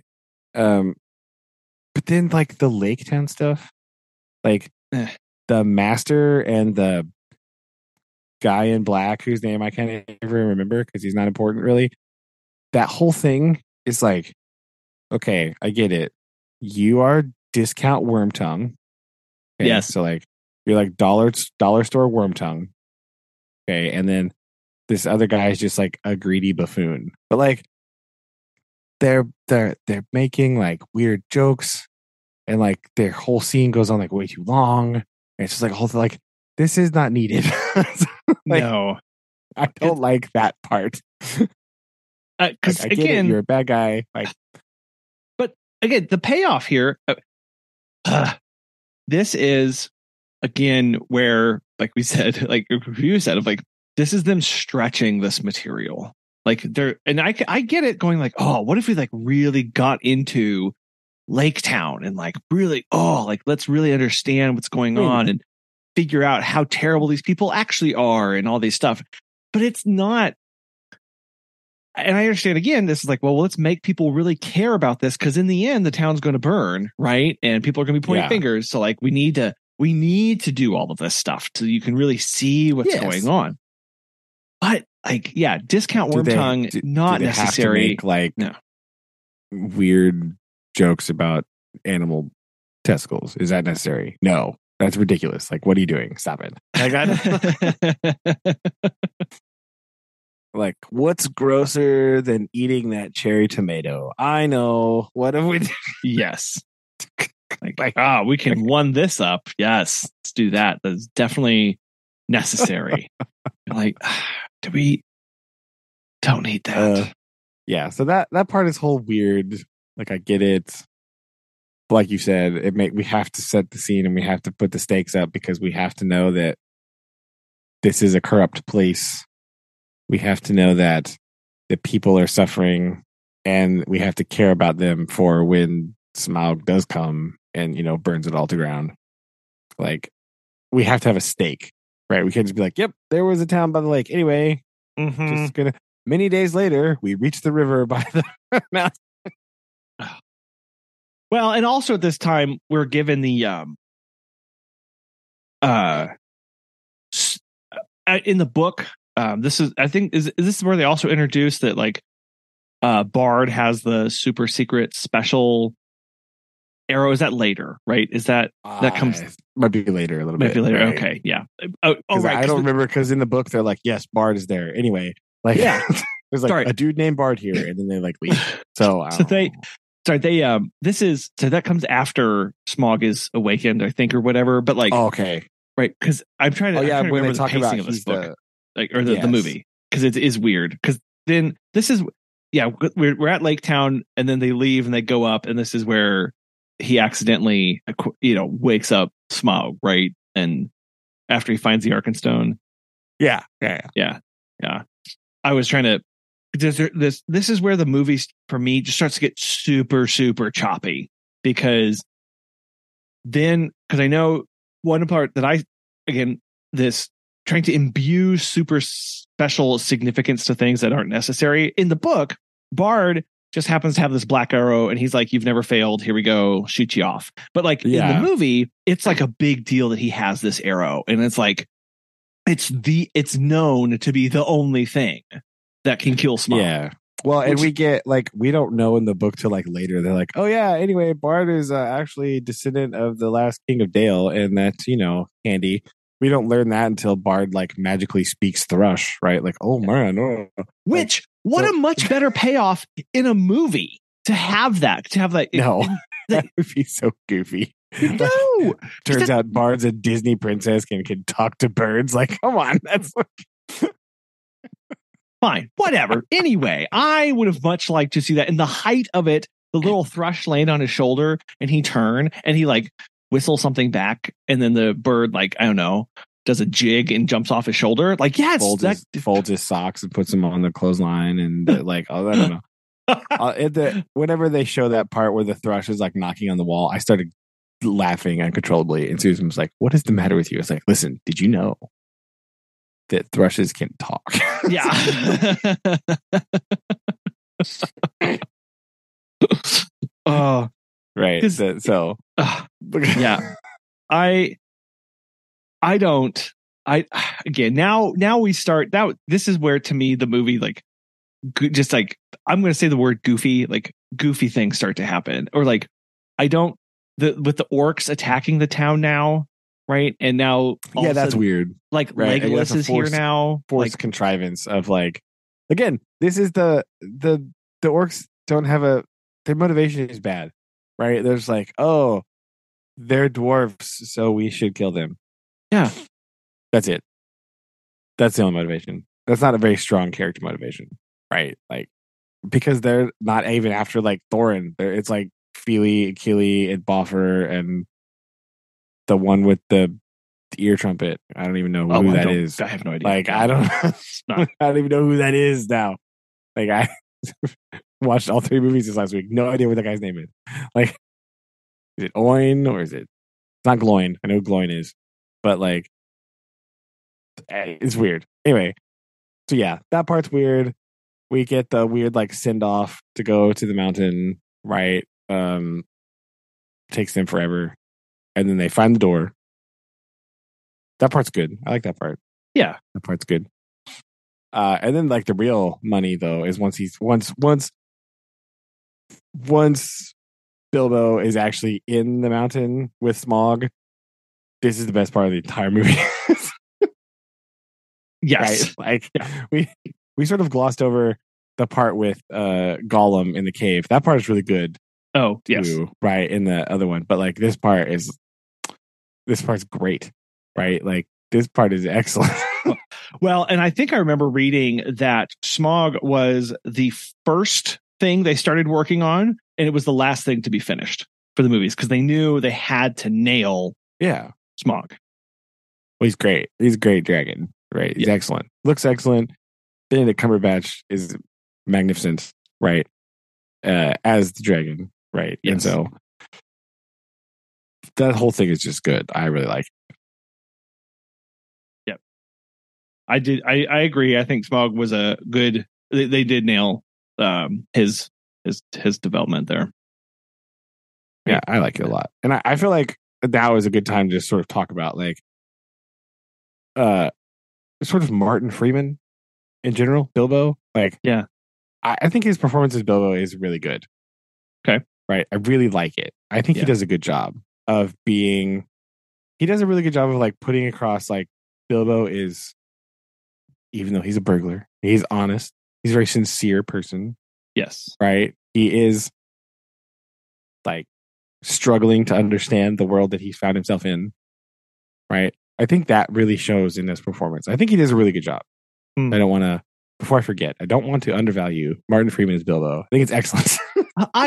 I personally don't have any problem with any of the performances in this that I can remember. Like, I feel like everybody is really like,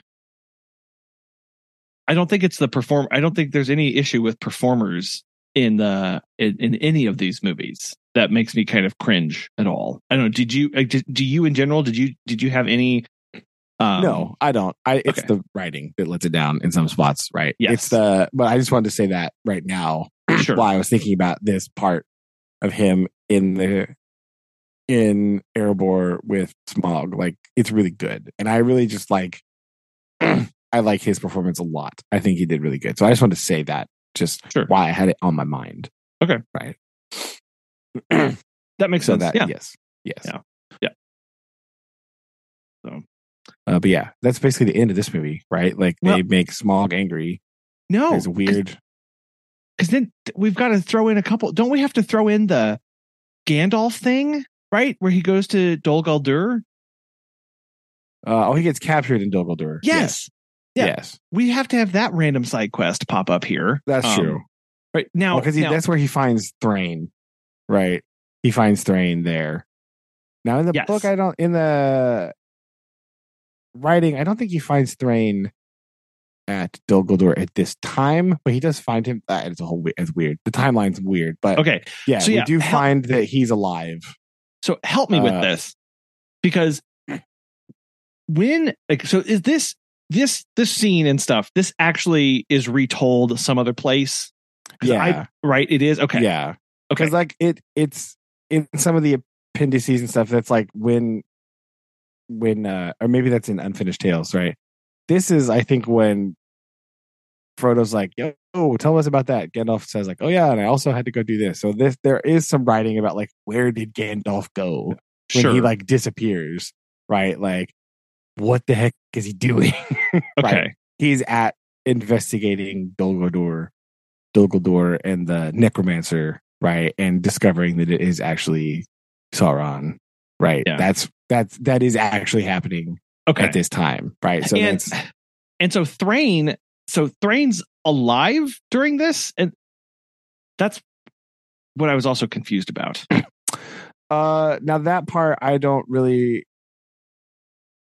That part is a little bit unclear, right? Like he's like, because at some point Thrain has been captured, right? Because Sauron wanted the ring back. Oh, right. Because he's collecting the rings of power. Okay, so in this part of the timeline, whenever he has not like announced himself as being like, "I'm back, sucker," right? He is like looking for things that will help him regain his strength, and he is actively looking for the One Ring, but as Gollum has it in a cave somewhere, he can't find it. So he's also trying to find the other rings, right? Okay. He is trying to get the Ring Wraith dudes to come back. He's looking for the dwarf rings.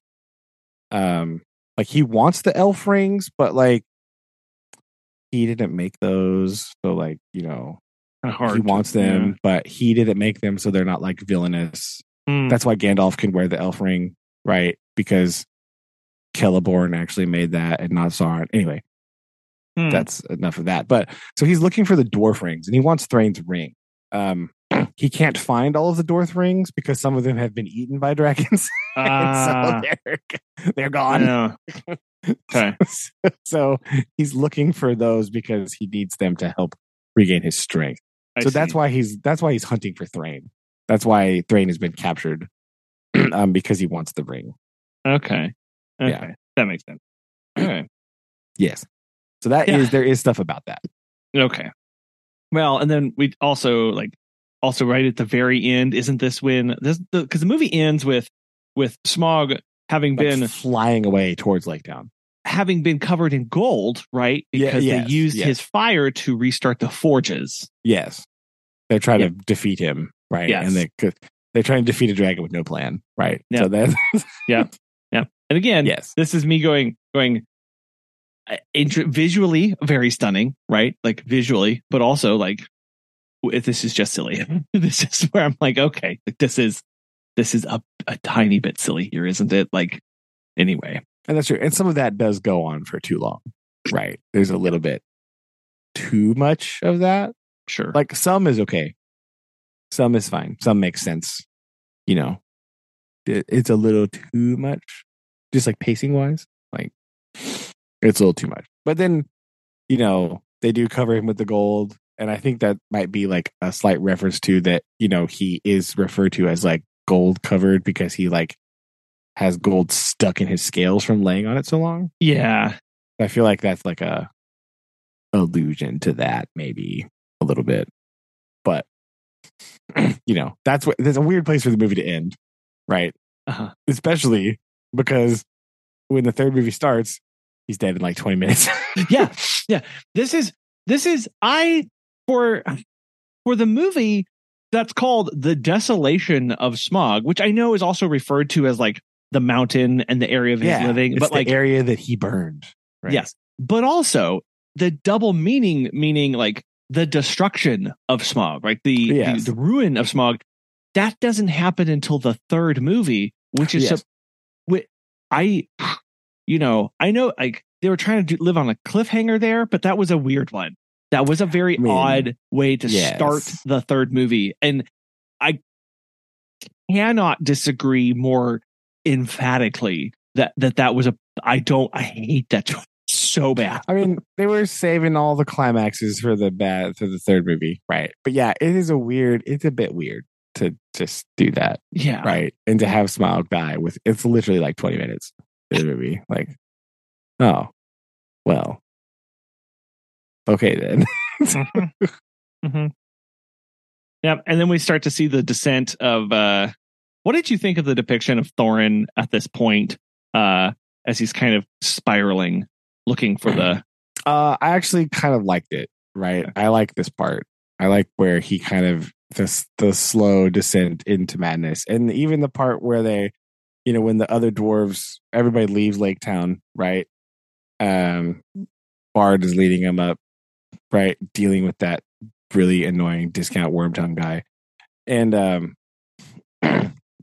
the other dwarves come up and Bilbo's like running out. He's like, nope, you guys don't really want to be here right now because it's not going well at all. Like, I like it is well done there. I like that part. So I like the full sort of descent into now it kind of, it's like this is where we talked earlier about like Thorin being a little bit too emo, right? I feel like it kind of makes a little bit of sense because like it would be real weird if he went from like happy-go-lucky guy to like full-on like brooding villain. It'd be a bit much, right? So sure, yeah, it makes sense, and he does. But I like this descent part where he like gets more and more like manic and like he's like real paranoid, right? And he's real, so you can really tell that it's affecting him quite strongly. Like it's already kind of been a slow build. Like you can already kind of tell like the closer he's been getting, like he's acting a little bit weird, but like now that he's in there, it's like full on, and it's nuts, right? Like, but I like it. I think it's a good job of that. Okay, yeah, I agree. It definitely makes it more. I think they hit the tone pretty well with the with what's happening here. Of like, yeah, it really is a descent of and kind of the uncoming of who he was before. Yeah, I think it's a good job. But then like the constant like I don't know, all of the stuff with like the Lake Town survivors though, I feel like it draws out way too much. Like when they're with Bard and all the people in Dale, right? And again, with that stinking dude, that's just why do we have to keep coming back to discount Wormtongue? Like just let him go away already. Like he's not funny. He's just annoying. Yes. Like all that stuff is like blah, blah, blah, blah. And then interspersed with that is the rescue of Gandalf from Dol Guldur also. Yes. Right. Yes. Which is, a thing. Like it's fine. Like I don't care. But it is again, it's taking up a lot of movie time. Yes. It is. And this is definitely the like, no, really, there's a connection here. Like this is that happens a couple times throughout this, but it's like, no, those movies that came out before, like this is, remember that there's a connection here. Don't forget about that. We're going to get there. Don't forget when it's like, oh my gosh, like this isn't about Sauron. It wasn't about that's not the purpose of this movie or this book. I'll say that, but they're really pulling hard to make sure that you understand what's coming, right? Yeah, I do like though when. Okay, so like, I do kind of like the part where she like Galadriel when she like blows up Sauron, like banish him out, right? She's holding the vial of Galadriel that she's gonna give to Frodo later. So I like that part. I thought that's cool. No, visually, I love seeing Galadriel, Elrond, Saruman, right? Saruman, and like I love seeing them kick butt. Like it's really neat to see them all doing this stuff and doing this, but it's like, okay, like I get it. Cool. Okay. Move on. But yeah. It is it's already, there's also a lot. This movie also takes years to end.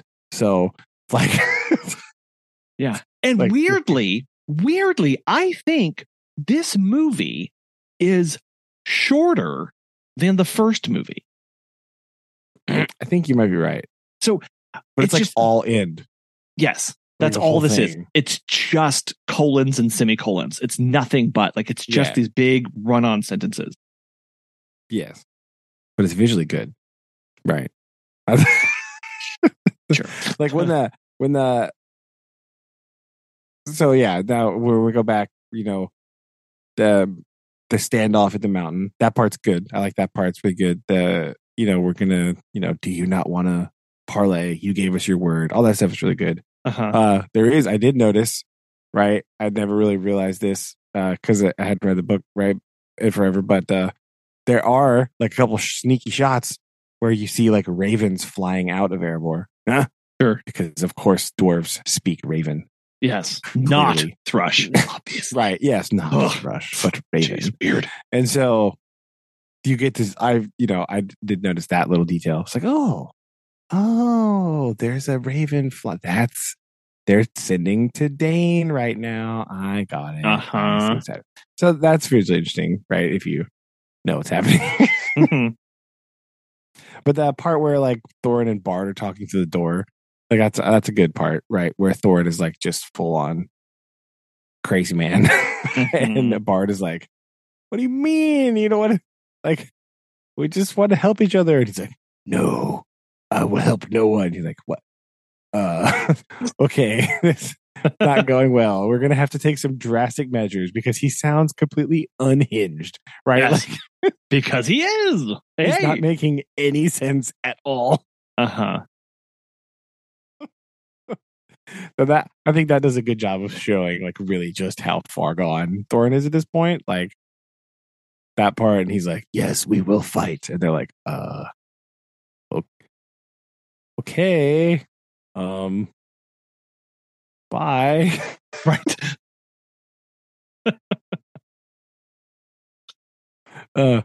Which is then followed by the part where he's like really suspicious. Thorin is really suspicious of all the other dwarfs, and he's like telling Bilbo, he's like, "I think one of them has stolen it." And Bilbo's like, "No, who would do that?" Right? Yeah. I don't know. They're all like getting the armor on, and he's like getting dressed, and they give Bilbo the mithril thing or whatever. And he's like, I just like that part. Like, one of them has betrayed me. Bilbo's just like, yeah. No, who would do that? Such a thing. Yeah. There are bits. There are bits of humor and stuff like that comes up, and he, what's his name again? Who plays him? Who plays Bilbo? Martin Freeman. Yeah, Martin Freeman. Again, does it really well. Like again, this is genuinely a funny moment and like also a tense moment. And like this movie has those in there, but they're kind of hidden, and they're covered under so much heaviness and fast paced, and like it's just, this movie is very confused about what it's supposed to be and what story it's actually trying to get told. Yeah, there's some conflicting themes, right? Like they really drive home the like treasure is bad theme, right? Like, yes, but also with like you can be good theme. Like it's a little bit weird. Right. But through all that, you can really see Bilbo struggling with his decision that he's trying to make, right? He's trying to figure out what to do to help everybody to keep them from becoming dead. Yes. And so his struggle really, I think they do a good job of showcasing that, his struggle to overcome this, right? Yep. Something that is a theme is picked up on in the book, but really I do agree that it is displayed here very well, amongst a lot of confusing other aspects. But like that, I feel like I don't know who wrote that or who put that together, but like that was done well in this. Yeah. Right. So then we get the part where he escapes, right? He goes and he meets with Bard and Thranduil and Gandalf's back. Hey, what do you know? Hey, what's up, Gandalf? How's it going? And he gives him the stone, and then he sneaks off back to the thing, right? So that leads to the ultimate conflict the next day, where we get the part where Bard's all like, "Are you sure you want to fight? We can still talk." And Thorin's like, "Oh, you have nothing I want. You can't do anything." And basically he's like, "Oh, really? What about this?" Uh-huh.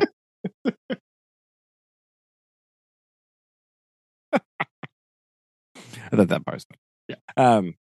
They get the big showdown, but then like just at the last moment, here comes Billy Connolly. I mean, Dane Ironfoot. Oh my gosh.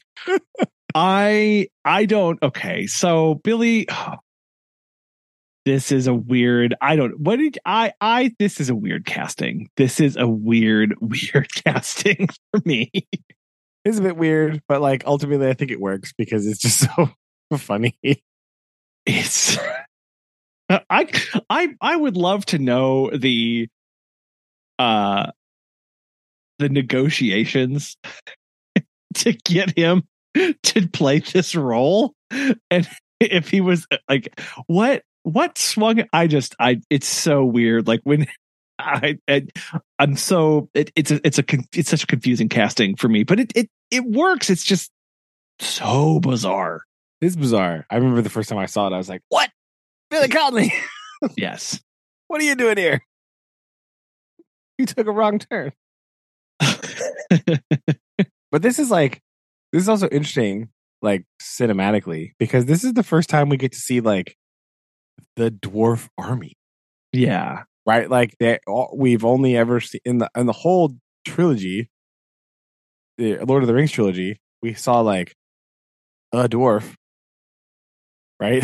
Like, yes, we saw one, and then I guess technically at the very beginning in Rivendell, there's a couple other ones that are there also, but like we just have one, right? In this movie, we get like 13, but they're not like, there's like some ragtag dwarfs. They don't really have like army stuff. So seeing like the full dwarf like contingent, I think is actually pretty cool, right? Just like cinematically, I think it's really neat, and the way that they presented them was kind of cool, right? I like that part. Yes.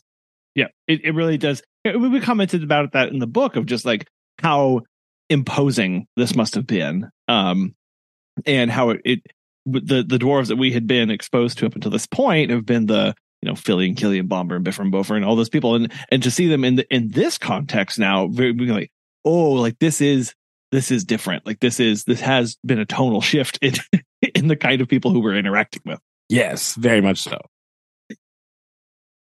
So yeah, I like that part. It's kind of cool when they start fighting the elves, right? It's a little interesting, but like my favorite part in like the whole movie, right, is the part where the orcs show up, right? And then the giant trimmer worms, whatever, I don't care, but like the orcs show up, and the elves, it looks like the elves are gonna leave, right? Thranduil's like, "Oh, well, no, just kidding. I don't want to deal with that. Let's go." And the dwarfs come and they like reform the pike formation thing, right? Yes. With the shields and the spears. And then as the orcs are charging them, the elves like leap over the dwarfs and start fighting. Yeah, I love that part. Again, visually, it's so very well done. amazing. Yes. It's so incredibly epic. Yes. Yes, it is. It's just like, oh my gosh, what? And then like just chaos ensues everywhere. But like that one part, I just love that part, right? It's like the best part in the whole battle. Sure. I think. Because then it gets like real wonky, right? Like we bounce around a lot. We're like on the field of battle. We're in Dale with the men attacking over the orcs over there. And then like there's a bunch of back and forth. I do like though how we interrupt it with the like we're going between that. We're seeing the it's not going well anywhere, and then we go to Thorin sitting on the throne, just like alone in that room, and it's like quiet. There's like no noise, and he has that conversation with Dwalin, right? Yeah, about like why are we still in here? We need to go help. Our friends are dying, and Thorin's like, yes, we should help. Move the gold deeper into the mountain so they can't get it. Like, yeah, he's really not struggling. What I'm talking about. Yeah, but it's a nice counterbalance, right? To see like, duh. Sure, what's going on there. But then, so yeah, there's some, just some like visual chaos of like weird battle and stuff. But I do. What are your thoughts on the Thorin confronting the dragon sickness part, right? Where he's in that room with the gold floor and he's just like going absolutely crazy. What do you think? Is this where he's being? Is this where he's being swallowed up by all the gold? Yeah, around him. Yeah, yes. And like he sees the dragon in the floor, right? What do you think about this part? So this is actually visually, so the dragon sickness, it plays a very important role in a lot of these events. In the book, it's hardly touched on at all, except to say that it is a thing and it can impact people. Like, I think the striking part of this was the in comparison. I don't know how apt this is, but in the ending of the last film, we had a dragon that was literally consumed by gold, right? And this is him kind of going down that same path of where he's going to go. So I thought it was an interesting metaphor of becoming all consumed by the gold and just kind of what that meant for him. Because we don't really otherwise. I understand it's a hard thing to show what's going on the inside of somebody's mind, right? That's always something that's hard to display visually. So I think they did an okay showcasing that in this. It's not. I don't think they did a bad job with it. No, I just like the part. I like he's got all that like there's a lot of auditory noise happening, like of like people like there's like him like thinking about like thoughts and things he said to people and things other people have said to him, right? Like, he's replaying all those back. Where he's like, I'm not my grandfather. Where like it's been brought up several times that Thror also had this problem, right? He went a bit crazy because of all the gold, right? He had the madness, and he's talking. It's like him repeating that, and then like Dwalin and Boffer or whatever, like talking about like how we can't leave our friends to die, right? But like at the end, like the voice that like cuts through and like makes him pause is Bilbo. Yeah. Right? It's Bilbo's saying like, what are you doing? Like, and it's just that it's Bilbo's voice that is making him go, oh, whoopsie daisy. Mm-hmm. Mm-hmm. Right. And then, so like that part that this transition from that scene where he like is getting swallowed by the gold, right? I like that part, right?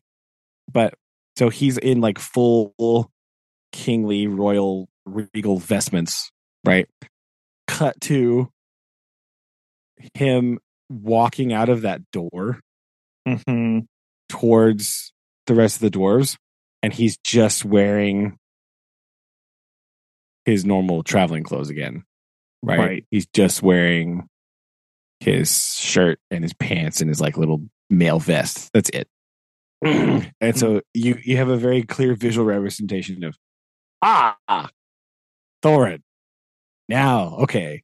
Now he's back. Right. Okay. Thorin's back. Yeah. Yeah. And when they're like, well, we can't stand here. And he's like, we can't just stand in here and watch our friends die. And he goes, yes, you're right. Let's go. And they're like, oh. Uh-huh. Okay. Yeah. And they all call to arms. Yeah. And then, so then they go out. They go forth for 45 more minutes. Oh my gosh. Yes. Again, you're like, it's this. I'm going to use a word here to describe this movie mostly as just exhausting because, I mean, you said it's just a movie of endings and it's like, oh my gosh, how is there still so much more? Like there's still so much more. And now we understand why Tolkien would say, and sometime past, right? Yeah, it's true because like, oh, I get it now because this is annoying. Yeah. So like again, it's visually interesting. They go out, they decide to go confront Azog because he's up on the mountain on the hill giving directions, doing generally stuff. So like, oh, we should probably kill him so that they stop getting orders about what to do. Which is a good plan, right? So off they go, right? They go off the thing, some stuff. I do like the design choice of the dwarves riding the like attack goats. I think that's very, that's very. I like this choice. This is good.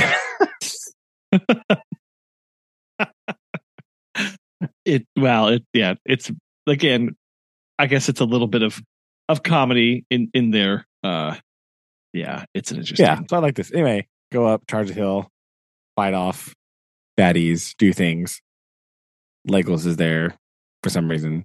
Yeah, it's got to be. You know, that part again, it's visually long, but ultimately we have the showdown with Azog, right? Oh, after Feely and Keely die. Oh, yes, by the way. Now you care about them. They didn't die off camera. They didn't. We saw it. Aha! Imagine if they would have died off camera in the movie. Could you? Like, who would do such a thing? Exactly. But yeah, you have the ultimate showdown, like the fight with Azog, which is interesting on the ice, right? It's kind of cool, right? But yes, Thorin, basically sacrifices himself in order to end Azog. The old, I'll let you stab me, but surprise, I'm going to stab you. Stabbing you back. Yeah. Stabby. Which is very, it's pretty cool visually and like tonally. It's interesting that he decided to do that, to sacrifice himself, to stop this, to save everybody else, to avenge his cousins and whatever. So, or nephews, I guess, nephews. So that's cool. And then him and Bilbo's moment is there instead of in Dale in a hospital tent. He has his moment with Bilbo here, yes, where he gets his chance to apologize to Bilbo and say, "Oh, I'm sorry," blah blah. And so yeah, it's there. But they still get to have that moment, and it's still very powerful, right? So I think it's good. But yeah, that's pretty much it, right? Boom. There you go. Yeah, yep. And then again, because the movie must have connections to the other ones, Bilbo's throwing a birthday party at the very end of this, right? Right. Oh well, yeah, but that's where it started. I'm okay with that. I'm okay with. I don't mind that decision because he's writing in that book in the first trilogy, right? Like when Frodo does catch him, that is what he's doing. He's writing that. So like, yes. I don't mind that too much. When we flash back and it's Ian Holm again, like, oh, hello. Like, that's okay. I don't mind that at all. I like that little bit of continuity because it's kind of like, from a storytelling perspective, it is like, it's basically Bilbo remembering. Yes. Right. The whole thing is like Ian Holm Bilbo remembering this journey that he had as Martin Freeman Bilbo, and then wrapping back. So like again, you can take with that what you will, like with how reliable is the narrator when we add in things like this, like, oh, it's a little bit weird, but it's old Bilbo remembering young Bilbo's life and all that stuff. So I don't mind that at all. I think that's okay. Sure. So, and it's interesting that in this movie, Battle of Five Armies, is the last film for Ian Holmes and Lee's final live action film as well. Oh, that's true. Yeah, that this was both before they passed away. Yeah. So it's an interesting. Capstone or final for them in those, because he was, how old was? Ian Holmes was very old. I remember that like Elijah Wood had to help him read his lines and help him do all that stuff. Yeah, because this film was so Battle of Five Armies, would we say it came out in 2014? 14. Yeah. So 2014, Ian Holm died 6 years later, so he was 82 when he filmed this movie. Yeah, but Christopher Lee died. He was everybody ready? This movie came out in 2014. Yeah. Christopher Lee died in 2015 at 93. Yeah, he was 90. He was like 92 when he filmed this. That's everybody like.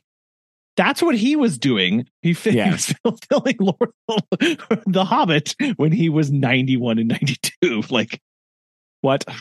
Yeah. So, yes, I like it. So, overall, the trilogy, I have a hard time standing behind the trilogy as a whole because it's a trilogy. I don't mind the first movie, but after the first movie, it all kind of unravels for me, mostly because by the time we get first movie, pretty well knit together, moving ahead, some weird things here and there with the orcs and whatever, but that's fine. We're moving. By the time it's hard for me to understand how we went from that to what ended up being the third movie, of how disjointed and how frantic the whole thing felt. I mean, it's a battle. So yes, but it is a lot of they've made too many paths to follow. Yes, right, and you have to knot them all up in certain ways. So it feels jumpy, right? Jumping here, jumping there, because we already have a billion characters, and so when they added more, right? Yes, that's what again. It's one of those of everything is of the utmost importance. We can't not talk about this, obviously. Yeah, that's and you're true. like, oh my gosh, I need a little bit less of some things to help me understand what's going on. So, that's true. Yeah. That's true. Yeah. But you know what does help you understand what's going on? And one thing that we have to talk about before we wrap this up. Oh, yeah. Howard Shore. Okay. That's what yeah. Dang it, Howard Shore. The soundtrack is so stinking good. I don't even care. Mm-hmm. A lot of the cues and a lot of the emotional is delivered through this soundtrack. And it's it's amazing. Yeah. Yeah. The one yeah. Fair enough. The score for this film and all of the films, right? He did the original trilogy as well. Yeah. But these, he really was. I don't know what directive he was or was not told to do, but it's really him just laying it all out there. It's an amazing score. Yeah. So I feel like that the thing that's really sort of underpinning all of this, no matter what's happening, the score in this movie is just incredible. Yeah. And a lot of the emotion and stuff can just be delivered just straight from there. Just let Howard Shore do his thing, and it's fine. And you can't help but like certain parts of it because of the underlying music in the background that's just blasting away. It's this is, you're just you just get sucked in automatically. You can't help it. You're oh, come on. With the themes and the dwarf theme and then the Shire theme poking through here and there. You really get some of those Bilbos. in the book where it talks about like Bilbo thinking about home and blah blah blah, like the movie just like Howard Shore just like pokes the Shire theme in randomly in spots, and you get it, right? It's there, it is, blah blah, right? You know, like, oh, this part's really Bilbo's really struggling with something. What's he struggling with? Oh, is that the Rings theme I hear? Like, it is like, like, like the way that he uses theme and stuff to like interweave these ideas and like create new scores. It's so good. Yeah. I'm going to actually include a YouTube video, and I'll text you this too as well, of a YouTuber breaking down. It's called Lord of the Rings: How Howard Shore Makes Us Care. And it like, I think I've seen that it, one. Yeah, yeah, where it shows scenes with the. It's kind of cool because he breaks down scenes with the actual sheet music overlaid on the screen as well. So you can kind of see what's being played during specific moments, and just how it's all put together. So it's very interesting how they put it together. I mean, from the instrument choice to the way that he weaves the different themes together in certain it's incredible. So you really get a lot of that emotion from like not only the performances from the actors, which are I think pretty good overall, and then add in that soundtrack. It's just like, well, I can't be too mad, right? Like I can't. No, anything. If we're honest, anytime we get more Howard Shore, it's a good thing. So you're right. You're right. All three movies totally redeemed. I love them all equally. Yeah, see, there you go. Okay, there you go. Yeah. And it does help, right? It does help. We watched them like, I will say, like we didn't watch them like at a stretch, right? When we watched the movies, like we would watch them for a little bit, and then we would like pause it, at like a break, and then like. No, you just the human body physically cannot watch all these in one stretch. Like it is impossible. I mean, it's not. I watched all the Lord of the Rings in one stretch before. Well, but like, so that helps kind of break up some of that weirdness, right? Yeah. It kind of alleviates some of like well, this is still happening. If you're like, we break, make supper, do this, blah blah, do that, or even we'll watch this one, watch half the movie today. Well, and we just had to because of the time. Like we had to do other things. It's so like we had to watch half the movie, and then the next day watch the other half. Like it makes it like way not so bad, right? You're like, oh, okay. Like the pacing problems go away when you're only watching half the movie.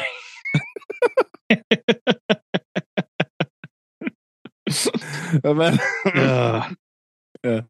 yeah, the only one that I really struggle to get through is the second one, just because it feels long.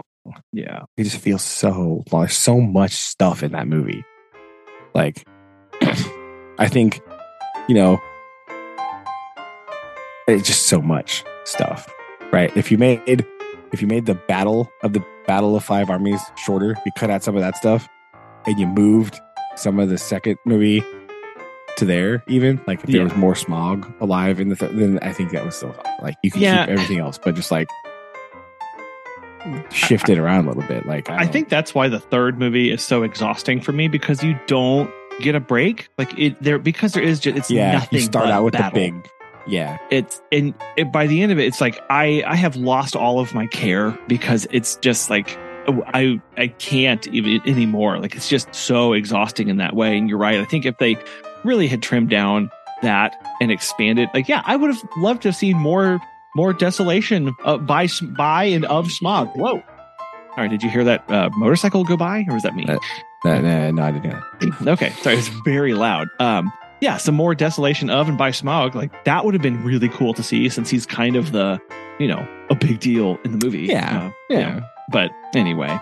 Well, we'll submit our sternly written letters for the remake in 20 years. And, But I mean, all that being said, there are a lot of other movies that I would like watch this in front of. Right? There's a whole ton of other movies. Like just because I feel like these movies didn't live up their potential. Like, I don't think they're like terrible, and I would still rather watch them than a lot of other stuff. Sure. Right. So I feel like that's an important little asterisk to end on here. Like, being harsh because I love it, but like, there's also I would much rather watch this than like many other things. so I just want to end on that. No, fair enough. Yes. Well, and on that bombshell, I think we'll wrap. All right. Very good. Okay. Well, I hope you enjoy the rest of your evening, and we'll do this again soon. All right. Okay. Love you. Love you too. Bye. Bye.